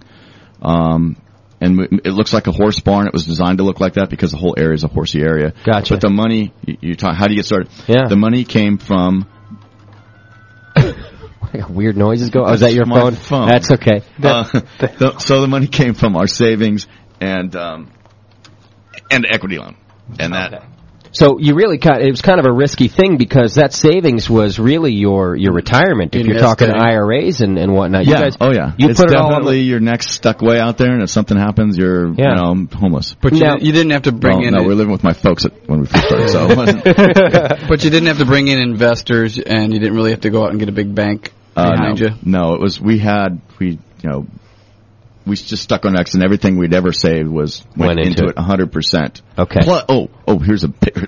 Okay, this is probably something that probably shouldn't disclose, but we had a whole bunch of credit cards at the time, and we maxed those out big time. Did you really? Yeah. So you really went on the line. Big time, like 100K. Oh, my goodness. Yeah. You just went for it. We were in debt for a long time. So let me ask you this then. Did you do that, willy-nilly, hey, let's throw it on the line, and if it works, it works? Or when you actually made your business plan and you were checking your viability, did it really seem like a calculated risk to you guys? No, it was a calculated risk. And at the time, there weren't as many, it wasn't the explosion at the time. Because remember, 94 when we opened was about the time things were just starting to ramp up. So we didn't foresee it being as big of a deal as it became to where there was as much competition as there was. Everyone was a little bit more focused on their own local geography, which we sort of underestimated the amount that it would grow and the amount of competition you would have. Yeah. So it was, as I said, and you probably got listeners out there that are engineers or technical people that study the heck out of things. And as a home brewer, that's what I did too, and that's how I got better. Is I read every technical thing out there, and then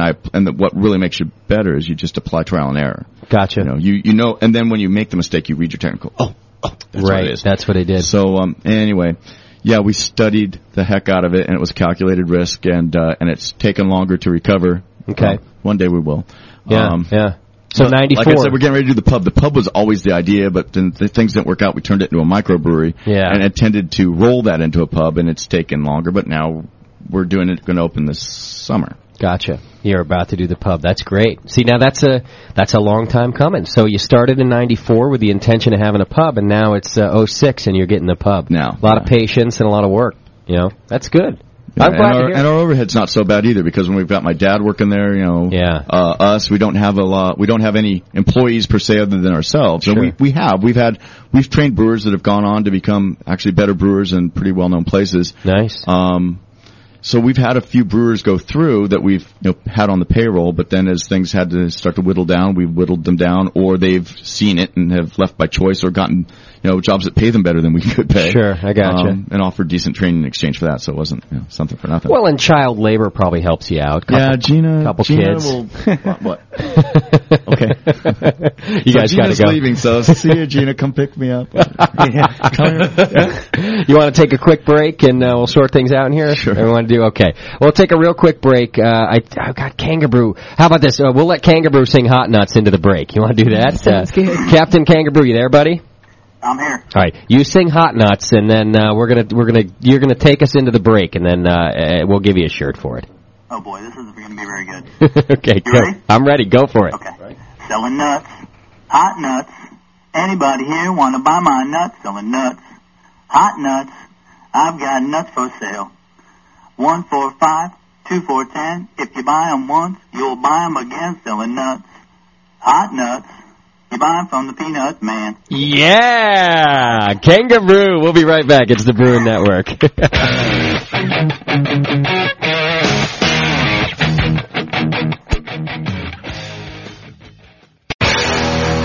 The Brewing Network.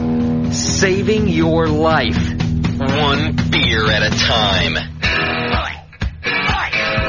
City lights. It's not City Lights, is it? I like that, though. I like how John just changes the words however he feels like. Willy-nilly. Yeah.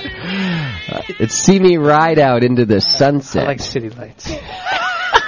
It would work. City Lights Out in the Sunset. It's a Journey song. I used to have a book that had all the alternate lyrics that people thought the songs were. Oh, that's great. It's hilarious. I had a calendar that was like that, just a daily thing. It would give you a new song with funny words. It was hilarious. People that would, commit to this, and they'd say, well, hey, I always thought it was those words. Yeah. All right. It's the Brewing Network, and of course we're here with Gino from El Toro Brewing Company hanging out with us. Kind enough to stick around for a while. Another long show. Got the family hanging out too, and that's cool. Especially because it's turning out to be the family show and the wives show. Just before the break, we had Captain Kangaroo sing us the Hot Nuts song, which was well done, if I don't say so myself. I might edit that out of the archive and put it somewhere. Kangaroo, you there? I'm here. Hey, that was nice work, man. Yeah, please edit that out of the archive. No, when I said edit out, I meant like edit it to post it by itself. Oh, no. I'm just gonna. Oh boy. You should have gone on American Idol. We should have American Brewing Idol. We should. I have no voice. I was in the shower, so yeah, I guess that was better. That's great. Hey, I appreciate it. That was highly entertaining. And I'll do anything for a shirt. Apparently. What size you want, Kangaroo? You get a large? Yeah, perfect. That's what Doc's got. We'll send you a large. Yeah, it'll be extra large pretty soon, but I'll stretch into it. All right, cool. Send me an email, Justin at the Brewing Network, and we'll get it out to you. Sounds good. Thanks, Justin. Thanks, brother. Bye-bye. Cool. That's fun. Man, here's the thing. We don't think of it too much in here about how difficult it is to call in sometimes. I mean, these guys know that lots of people are listening, especially when you consider the archive. Mm-hmm. People all over are listening to that thing, and I don't want to make anybody more nervous about calling in. But, calling in is tough sometimes. It takes some cojones, and this guy calls in and sings a Hot Nuts song. That's awesome. Mm-hmm. It was cool. Well done. Hot Nuts. That's fun. You deserve a shirt, my friend. We're going to put a little star on yours. A little star. Sorry, that was gay. What are you going to do? Go a whole show being a man? It's not going to happen. No. I'm feeling a little better, though. Gino, your beers are doing me right. And Thank you. This winter brew now, real nice malt back on this guy. And not your regular type of malt flavor. I get red licorice. Yeah, that's it, because it's a sweeter thing happening. What do you think about that one, Doc? Red licorice, huh? You mean like red vine? Red vines, fruity? yeah, fruity. It's a little fruity. Yeah. I'm drinking your IPA right I now. get that too. Yeah, but I had it before. Yeah, I was thinking, man, it tastes like an IPA to No, me. not that one. Okay. Yeah, I get a Gee, little I'm not red getting licorice that. out of it too, absolutely. Yeah, definitely a little red vines in there. Yeah, I didn't throw any of those in there. Yeah, come on. Well, you just don't want to give away your secrets. Yeah. Dry hop red vines. Actually, it's sort of like the Poppy Jasper, only, on steroids. Is that what it is? It's pretty much. Higher gravity and... Definitely that. Okay, and you hop it more as well? Yeah, that one's, it's about twice as hopped as the Poppy Jasper. And Okay. It's been, I made it, I think, October last year, so it's been a little while. But my intent's always been to make it sort of like a Poppy Jasper on steroids. And a lot of my barley wines tend to be sort of similar, like that family thing we were talking about. Mm-hmm, mm-hmm. It's got the same hops. I don't think I used any different hops in it. And I know its alcohol is about 8.5% for this particular batch. Okay. And its gravity finishes off relatively high. Even though it starts high, it finishes off relatively high, like 1017 specific gravity, I think, is about what it finished. It's definitely above 1014, and the start gravity, I forget it. It's above 1085, but about that. 1084, 85, something like that. Wow. It's up there. So that puts it above 8%. Nice. And then I don't remember how much I dry hopped it. I can't recall. I usually don't dry hop the heck out of the stronger beers. Sometimes I do. I had our 10th anniversary ale. I used 11 different types of hops and pitched them every 10 minutes, and pitched a lot in the dry hop phase too, and it was very hoppy. Okay. It's like a triple IPA is what it ended up being because it was strong and gotcha 11%. And did you open up the regular IPA already, John? You got that one going too? Mm-hmm. Sorry, let me finish. Yeah. Gino, I'm going to give it. I'll leave it up to you. The family is welcome to throw on some headphones if they want to hear what's happening over here. But fare thee well. You never know who's calling in, man. Just going to let you know. Okay, just thought I'd offer it up. Being shy, yeah. Like that happens. You never know what's going to. I got a caller right here, so. Okay, this might be good that the headphones are off. Rich, what's happening? What's up, Justin? Not a lot. Having fun. Having fun here with El Toro.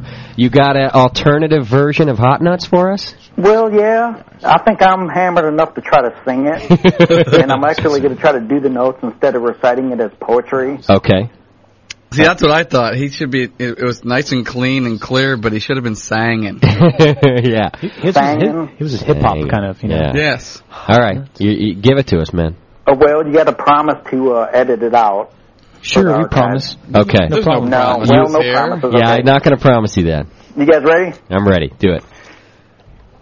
Selling nuts, hot nuts. Anybody here want to buy my nuts? Selling nuts, hot nuts. I've got nuts for sale. Selling 1 for $5 and 2 for $10. If you buy 'em once, you'll buy 'em again. Selling nuts, hot nuts. You buy 'em from the Peanut Man. Yeah, okay. Hot nuts. You got soul. Anybody here want to buy my nuts? Selling nuts. Hot nuts. I've got nuts for sale. They tell me your nuts is mighty fine, but I bet your nuts isn't hotter than mine selling nuts. Hot nuts, you buy from the peanut man. Wow. Hot nuts, anybody here wanna buy my nuts? Selling nuts. Hot nuts, I've got nuts for sale. They tell me your nuts is mighty small. Best to have small nuts and no nuts at all. Selling nuts. Hot nuts, you buy 'em from the peanut man. Bravo. Bravo. That's some soul. That's a lot of soul. Put a little bit of soul behind it. That was something else. Okay, now I'm parched, man. I got to find my porter. That's awesome, man. Yeah, you need a drink. All right, John, I'm challenging you now to take that out of the archive. And I'll make a hip-hop Put song. some beat behind that. That was some soul right there. There you go. Hey, Rich, that was awesome, man. Just kind of hanging out. Hey, Rich, that old thing? Hey, Rich, can I have you call in sometime to my cell and I'll record you in Pro Tools? Well, I guess I've already been recorded because I know Justin isn't. You can take that recording, John. That'll be better than a phone recording. That's true. Just cut it out the archive. Okay, I'll do that. You want a bobblehead shirt, Rich? Well, I already got a shirt from you guys, so, I'm not greedy. It's up to you, man. You deserve it after that. We'll give it to you if you want one. All right, dude, I'll take a bobblehead shirt. All right, cool. What size are you? What size you want? I'm at least a large. I've been brewing for about 12 years, so that equals at least a large. Yeah, well, maybe we'll give you an XL. You can shrink it. Cool. All right, send me an email. We'll get you a shirt. All right, check you later. Thanks, Rich. That was impressive. Good. I love our listeners, man. Was that the extended version? That was the extended version. Yeah. Rich isn't shy. That's for sure. Okay, now this is a good question, and I don't want to put you on the spot with it, Gino. I couldn't find an El Toro website. And we don't have one yet. We're working on it. Okay. We got to pay somebody to do it, so it takes a little while to. Hey, I know that deal. Yeah. There's a lot of good reviews out there about El Toro. You can get a lot of hits off of Google, but no website. That's right. If you do an El Toro search, that's absolutely true. Just punch El Toro into Google, and you'll find all sorts of beer reviews and different awards that they've won and things like that, but you won't find an El Toro website. Pub Crawler does pretty good for, there's a lot of fans there, and Rate Beers. The ones in Pub Crawler, I know a lot of those guys. They'll come by and I'll go, oh, you're this one and you're that one. The Rate Beer, like I said, they're further away, so I don't know the guys, but they're very nice to us. So. Gotcha. By and large. Right. You don't pay them for that? No. Well, not in money. I pay them with my intellectual property that I just don't get enough for. Is this the IPA right here, John? Yeah. Are you sure? No. I think I'm finishing the winter. I put the bottle in front of you. No. Guess not. Oh, we got to try Bub's beer, too. We got to do the Bub beer. Looks like I'm walking home. Is it this bottle here? Yeah. Imperial India Pale Ale. Double, yeah. That's Deuce. the double. That's okay. The Deuce. Imperial, I like that double. you call it the Deuce. Deuce, that's Gina. She's the second kid. Oh, nice. March 2nd's her birthday, so coming up. Very nice. So she's Deuce. Happy birthday. Because Deuce, you got a great this beer one's name. Amber, so Amber's already got one. She's had one for a long time. Yeah. Gina needed one, so she's Deuce. Of course, we have the Gina's Honey Blonde now, too, so because she's a honey blonde. And yeah. Wow. Very nice. So she's got two. Amber wants two. That is definitely new meaning to the family brewery right there. That's very cool. Well, their grandpa has one. We've got a William Jones Wheat that's won a gold at JBF, and so nice. he's got one. Okay. He used to be a Bud guy, so we had to make something light for him, so it was the wheat beer, of course. That's a good transition. You said he right wasn't there. a beer guy. What's that? You said he wasn't a beer No, my father. Oh, okay. My father's doesn't drink at all. But he's a good bar guy. He doesn't drink. He's one of those guys that, well, you could tell. I mean, I talk. My dad will talk nonstop. Yeah. And people like that, so they hang out at our microbrewery just to hang out with him so he can BS him all day long. Gino, if the brewery ever has any trouble, you just go on the radio, my friend. You're doing good. Oh, thank you. It's good beer. Oh, I'm blushing. That's good beer. She's turning ready, sweating. You dry hop this too? Which one is that? This is the Imperial. This is the Deuce. Oh, it's got it's dry hopped a lot. Yeah. It's I think I got about 80 pounds of hops in about a 350 pound batch, and there's 36 pounds just in the dry hops. You're You're awesome. You are awesome. Yeah, it's 12 pounds of it's not for Tomahawk. Tomahawk or Columbus, same thing. Oh, nice. 12 pounds of Amarillo and 12 pounds of either Centennial or Simcoe, depending on which batch that is. Okay. Where do you use the Amarillo? In the dry hops and in the Whirlpool. Okay. Justin likes Amarillo. I do. And you know what? I think I'm going to, in fact, you just reminded me, Gino, because I had thought of it and then forgot it when I wrote my recipe. I think I'm going to do the Amarillo in my pale ale. I'm going to do it in the Whirlpool.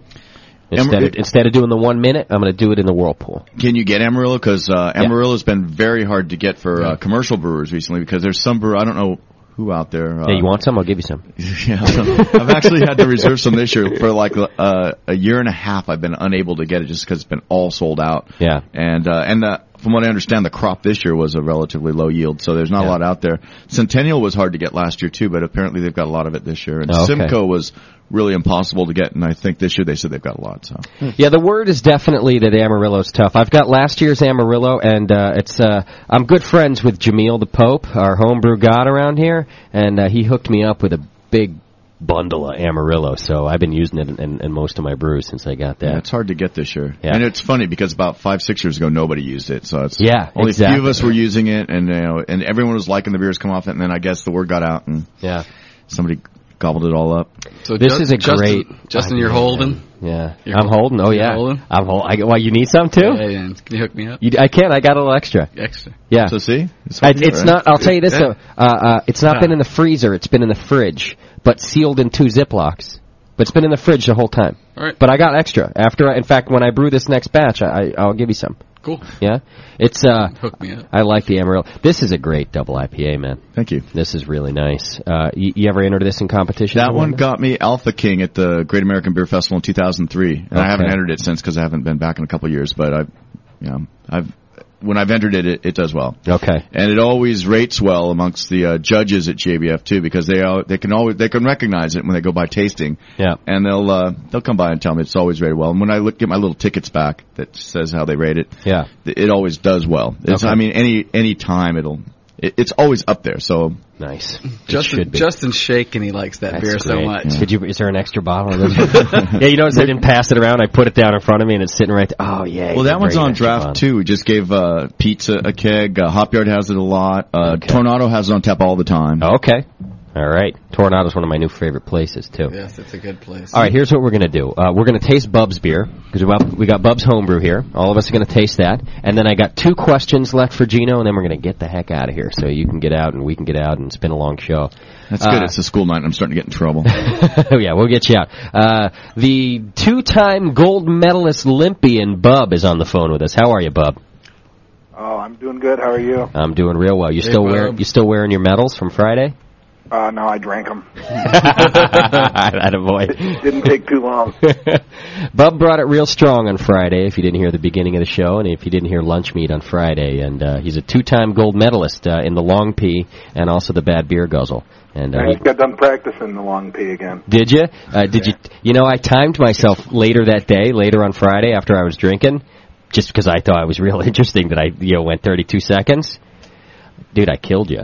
I went like 50. I told you I couldn't throttle it. It was so bad I couldn't throttle. If I would have been able to throttle a little bit, it would have been a good minute. Yeah, I went like 55 seconds. I could have beat you easy. But I mean, I held on too long. You know, I think the other thing is that you trained with water, and it's different than beer. There's a lot more impurities that you're releasing with the beer, so you end up with a lot more in the bladder. You know what I'm saying? Yeah. Yeah. Well, next time. But there's always next year. But, man, hey, 2-time gold medalist, man. Good work. Hey, I do what I can. Okay, so Bub was just, real nice to us, too. Sent us a box of beer to taste and also a whole bunch of pint glasses. Is that your homebrew logo that you put on there? Yep, absolutely. And it's a great logo. Real cool glasses, Doc. They're out. There you go. You got one in front of you right there. That's his logo right there. It's kind of a butterfly. And what does it say? What's the brewery name, Bub? Schmetterling Brewery. Schmetterling Brewery. Daniela actually thought that they were maybe like German pint glasses that got sent here. She didn't. They're so nice. Mm-hmm. You know. And Schmetterling is a German word. Yeah. It's butterfly, right? Yes. Yeah. There you go. Nice work. So that was real cool. Butterfly. Wow. Send us a bunch of those, and then send us his beer, which we're about to taste. So, John, you tasting already, John? Which one are you cracking? Chocolate stout? Chocolate stout. Chocolate stout now. Beer. Awesome beer. What do you mean, no? It's awesome. Oh, that's what John said. I like it. Why, you don't like this one? Well, it's I'm from not a 03. stout fan, but that's not my beer. Never mind. I'm going to get in trouble because my wife doesn't like it when I do that, but that's her first and only beer to this point. Is that right? Yeah. I think it's great. It has a W on the top. Did you tell us not to taste this one, or what? Wendy. Gotcha. What was that? Did you leave a note that we weren't supposed to do this one on the air? Or something? No. Okay. I could have just said it was my beer and not got in trouble, but gotcha. I'll get in trouble. From 2003. She just doesn't like the recognition. She didn't want it for competition. She wanted it for herself. But it smells great. I'm going to let you guys drink some of it because I thought it was. Stouts are hard to make balanced and do well. Oh, that's a nice beer. It was an extract kit, so I mean, we came up with the recipe ourselves, but she did most, if not all, the work except for the heavy lifting, of course. Okay, it's nice. It's a little astringent, right? Yep. But it's that's nice. From the grain. Yeah, I noticed that from a lot of the grain. I think I don't know. Okay. Yeah, that's what I got. It smells good. Smells great. I love the aroma. It comes off first is really nice and smooth. Ends a little astringent, but that's the only fault that really I can go in, especially for being that old. From the grains? Yeah, but especially for being that old. I don't taste oxidation in there, which is pretty good. Yeah, it's pretty clean for being that old. I wouldn't have guessed it was that old. Mm-mm. Yeah, February 2003. So I mean, it was supposed to be a Christmas thing, but the cake got sent late. So. Okay, that's good beer. That's her first brew. That's her first and so far only brew. I mean, she's helped me quite a bit. So. Okay, I said that a girl. Nice work. Do you keg or do you bottle it? I keg a lot of my own stuff. We bottled that. You bottle, okay. So that's all bottle conditioned. If it's in a bottle, it's bottle conditioned. I don't feed off the keg. Like your choice of bottles. Bub does them in the red stripe bottles, those little fat boys. Those things are cool. I just like that you bottle them in those. Yeah, I bottle in those all the time. And you know what's awesome about them, too, is that they don't have a label. So you don't got to worry about cleaning all that junk off when you sanitize it. They just have the painted on label, you know? By the way, she must be way behind the times on the feed, but she just said, yay me. Big delay. Yeah, there's like a 3-minute delay or something there. Yeah. All right, what else we got from Bub? We had another one, right? That's Weissenbach. Okay, now this is the one. Now this is the one that foamed up the other day. I just opened one and it didn't foam, but this was a lager, and it was done quite experimentally. I brewed it in October for Christmas. This one didn't foam up. No, this one didn't either on mine. Okay. I don't know what happened with the other one, but I lagered it in the garage. I just set it in the garage. So what temp was it? Whatever the temperature was, man. I started in October. I bottled it in December. So cold. And it ended up originally, I don't know what it tastes like now, but originally it was probably the best beer I ever made. All right. Real malty. Yeah. Definitely real malty. It's not truly a Weizenbach because it wasn't made with Weizen yeast. Okay. The Weizenbach because it's about half wheat malt instead of... Okay. It's very light. It is light. It's clean. I think it goes down real clean. It's got a nice malt flavor. It's got almost a toffee-like smell to it. Mm-hmm. Yeah. That was one of my first all-grain... I think my first all-grain batch. A little oxidized. What'd you mash at? You don't know. Okay. Whatever it Just turned pick out. something and lie to us. Yeah. Nah. I have no earthly clue. I mean, 212. like I said, it was 2002. 212, 213, 151.7. Yeah. Whatever. 400. Yeah. I don't know. It's good, I man. sparged at 185. I brewed on the sun. You know, I would just I just would have put some more hops in it or something. It's real malty. I don't mean that on a hophead way. It's supposed to be a bock, so it's supposed to taste like that. Yeah, but it's all malt.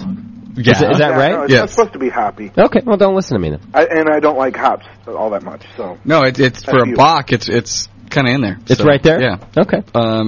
I thought he said it was just like a regular lager. No, I said it was a no, it's a Weizen. bock. It's not a Weizenbach because a Weizenbach uses a Hefeweiss yeast. Yeah. So just a regular bock. Lager yeast. Yeah. Then you done well. Hey, no, it's Pyramid uses a lager yeast. Yeah. Why not? Yeah, you done well, man. Then it's all malt. It tastes good to me. It's all malt. Anything wrong in there, Doc?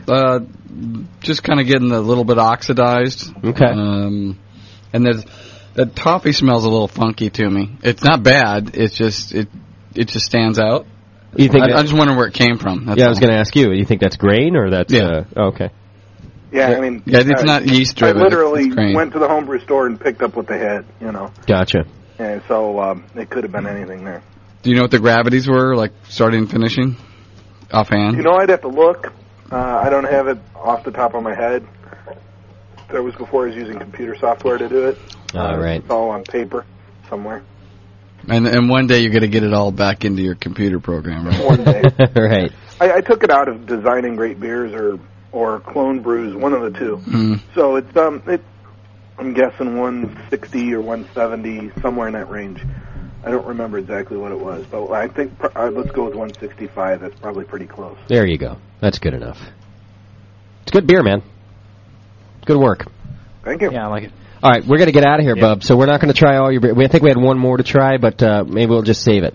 That's cool. Because we got to run. I got another couple questions for Gino, then we got to get the poor guy out of here. All right, you guys have a good night. Hey, thanks very much, Bub. I really appreciate it. Yeah, thanks, man. All right, buddy. We'll see you. All right, bye-bye. All right. 2 quick questions for you, Gino. One of them you don't even have to answer here. You just have to keep it in the back of your head. Just nod. Just nod. I was going to say just nod. In fact, I don't remember the other question, so you just get that one real easy, quick one. Listeners love... now I remember the other one, too. Listeners love clone recipes. Yeah, there you go. I know you don't want to give away all the trade secrets, but if most of our listeners aren't going to be able to get your beer right away until you get to maybe a little more distribution in the future, although a lot of our listeners will vacation out here and hit up guests we've had on the show, so you might get a little of that. So you don't have to, spit out a clone recipe now, but if you could maybe think about something that you'd like to give a clone out that we could brew at home, send it over to John there in his email box and wouldn't mind us posting that. That'd be real cool. Cool. And we were, I had a brewer that came by from, who was from Santa Maria Brewing Company. Okay. And Dan. They're real nice people, and their beers are real nice. And their brewery is on El Camino Real in Santa Maria. Well, El Camino Real, as a lot of people know, is like the old Mission Trail that runs from I think as far north as Sonoma and goes all the way down into Mexico, but definitely San I thought Diego. It goes all the way up to Canada. No, it doesn't. The missions, the California Missions Trail. The end of the missions in Sonoma. Okay. Yeah. So it goes from there all the way as far south as San Diego. And it may even go beyond. It may even be considered to go as far south as Laredo, but we don't usually consider that because the U.S. isn't California history. But anyway, there's breweries all along the El Camino Real. There's some of us anyway, and our pub will be located on Monterey Road, El Camino Real, and his is located right on El Camino Real. And we were talking about making like a duplicale sort of thing for anybody that's along. So we all use like the same basic formulas, but only put our little spin on it, basically based off the changes in yeast and our brewing process and, of course, equipment. Great idea. So something like that could go in there. Okay. But, that's relatively simple. I could come up with some things that are like our Gold Nails, a relatively simple formula, and it's... I don't want to give away trade secret stuff either. No, and that's fine. But if you could give us no one's they're gonna brew this at home and enjoy it so that they can maybe taste a little something. We just love recipes. You know how it is. You were a home brewer. And IPAs, I tweak that all the time, so I can give IPA recipes, which people probably would like because they like IPAs. Sure. And I can give basically ratios, ratio of hops to grain and ratios of specialty malt to, standard malt, and all of it, of course, would be grain based off of grain.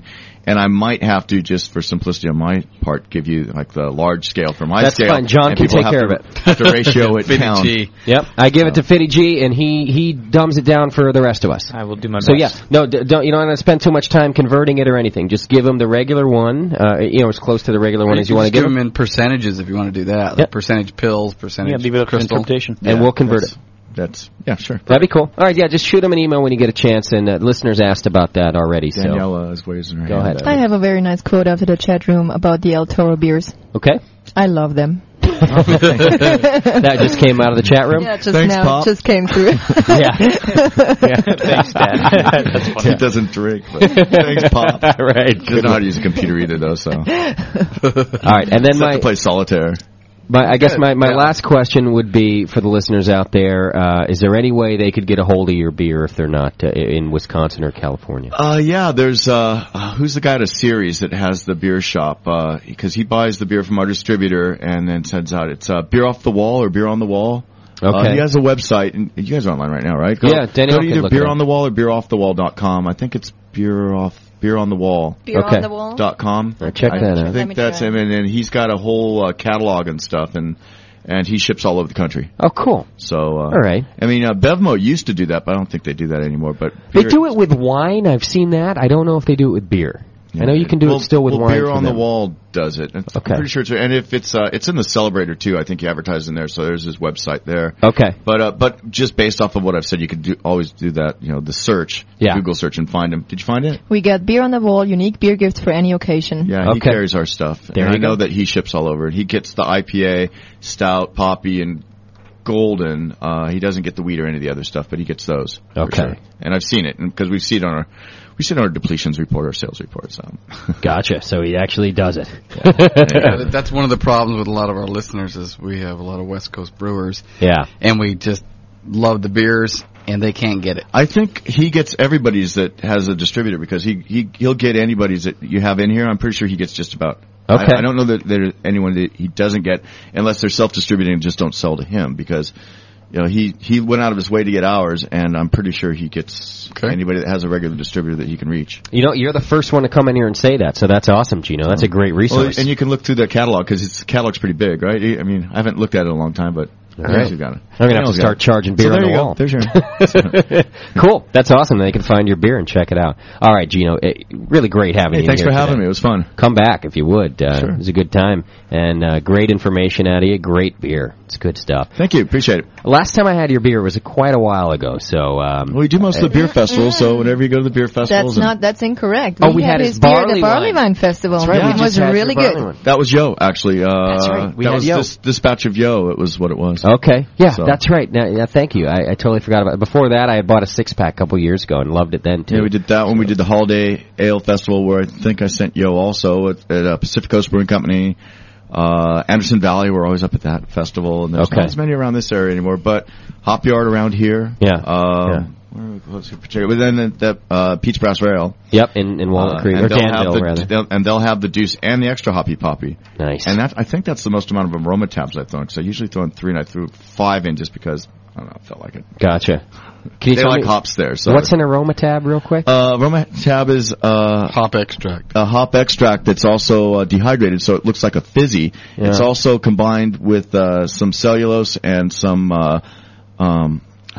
sodium bicarbonate. So when it breaks down relatively quick as far as dissolves. Yeah. And then the sodium bicarbonate diffuses very tight bubbles and sends it through. That's all right.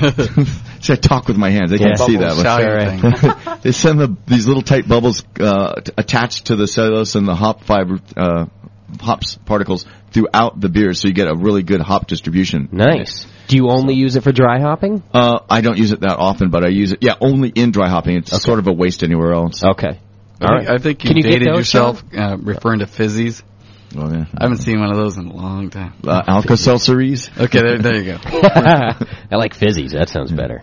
Do you know what those are? Fizzies? No. Well, I know when you say Alka, I know the concept, but I never would have. It's like Kool-Aid tablets that you drop in a thing of water when you're a kid. It will go. You can make root beer. You could make grape soda, cherry. Okay. And it actually made carbonated. It carbonates it. Oh, like right. Pop Rocks for liquid. For liquid, yeah. Yeah, so you can make root beer, cola, grape, cherry. It was a big deal. That is a big deal. I would like that today still. it was a big thing when you were a kid because you get to make your own soda in your glass. You put it on your tongue and it just... Yeah, that was fun too. Doc. Doc's always doing weird. Put it up your nose. Try that. I'm sure he did too. Kids. All right. Hey, see how many you can put in your mouth. Thanks for having me. Thanks very much. I really appreciate it. Thank you. Cheers. All right. What do we got on next week, John, real quick? Peter Zien from AleSmith. All right, cool. And maybe we'll try to sneak in a little sanitation. What is our topic, though? We're going to be talking about high-gravity beers, how to brew them. Oh, that's going to be great. Actually, there's going to be no sanitation. Sanitation like 3-4 weeks from now. Yeah, out the window. All right, we'll do high-gravity discussion. That'll be a good topic. All right, cool. Thanks, Doc. Thanks, Daniela. And thank you, John. Jamil show tomorrow? The Jamil show tomorrow morning, dry stout. Nice. 10 a.m. Yes. And then, of course, don't forget about lunch meat on Friday. Oh, that show. Friday at noon. Lunch meat. Noonish. Night, guys. Thanks, everybody. Good night. Pale ale is a friend of mine, and I sure like good barley wine. Chocolate porter, cherry stout, don't you know what I am talking about? Don't you give me that American cruise?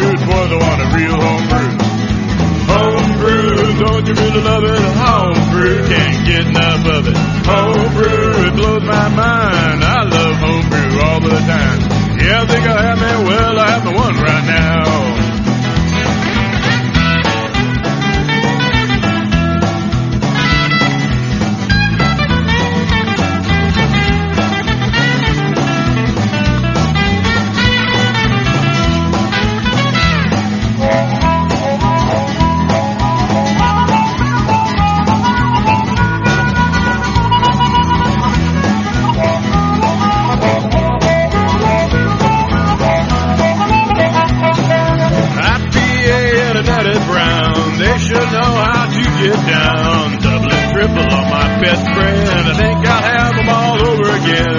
But don't you give me that American brew. Boys, I want a real home brew. Home brew, don't you really love that home brew? Can't get enough of it. Home brew, it blows my mind. I love home brew all of the time. Yeah, I think I'll have me. Well, I'll have me one right now.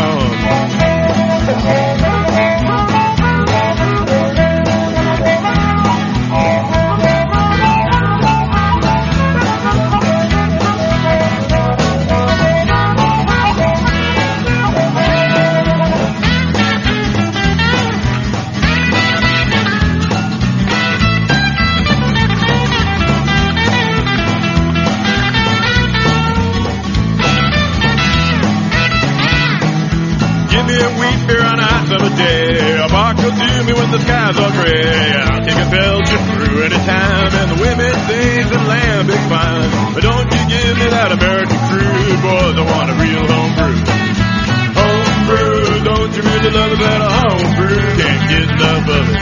Home brew, it blows my mind. I love home brew all of the time. Yeah, I think I'll have me, well, I'm the one right now.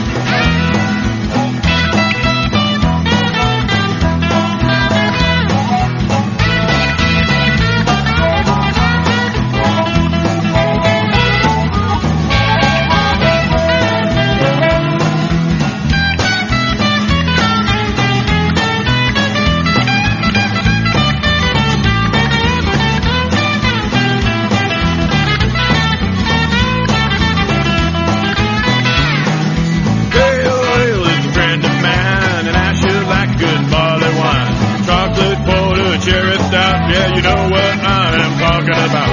But don't you give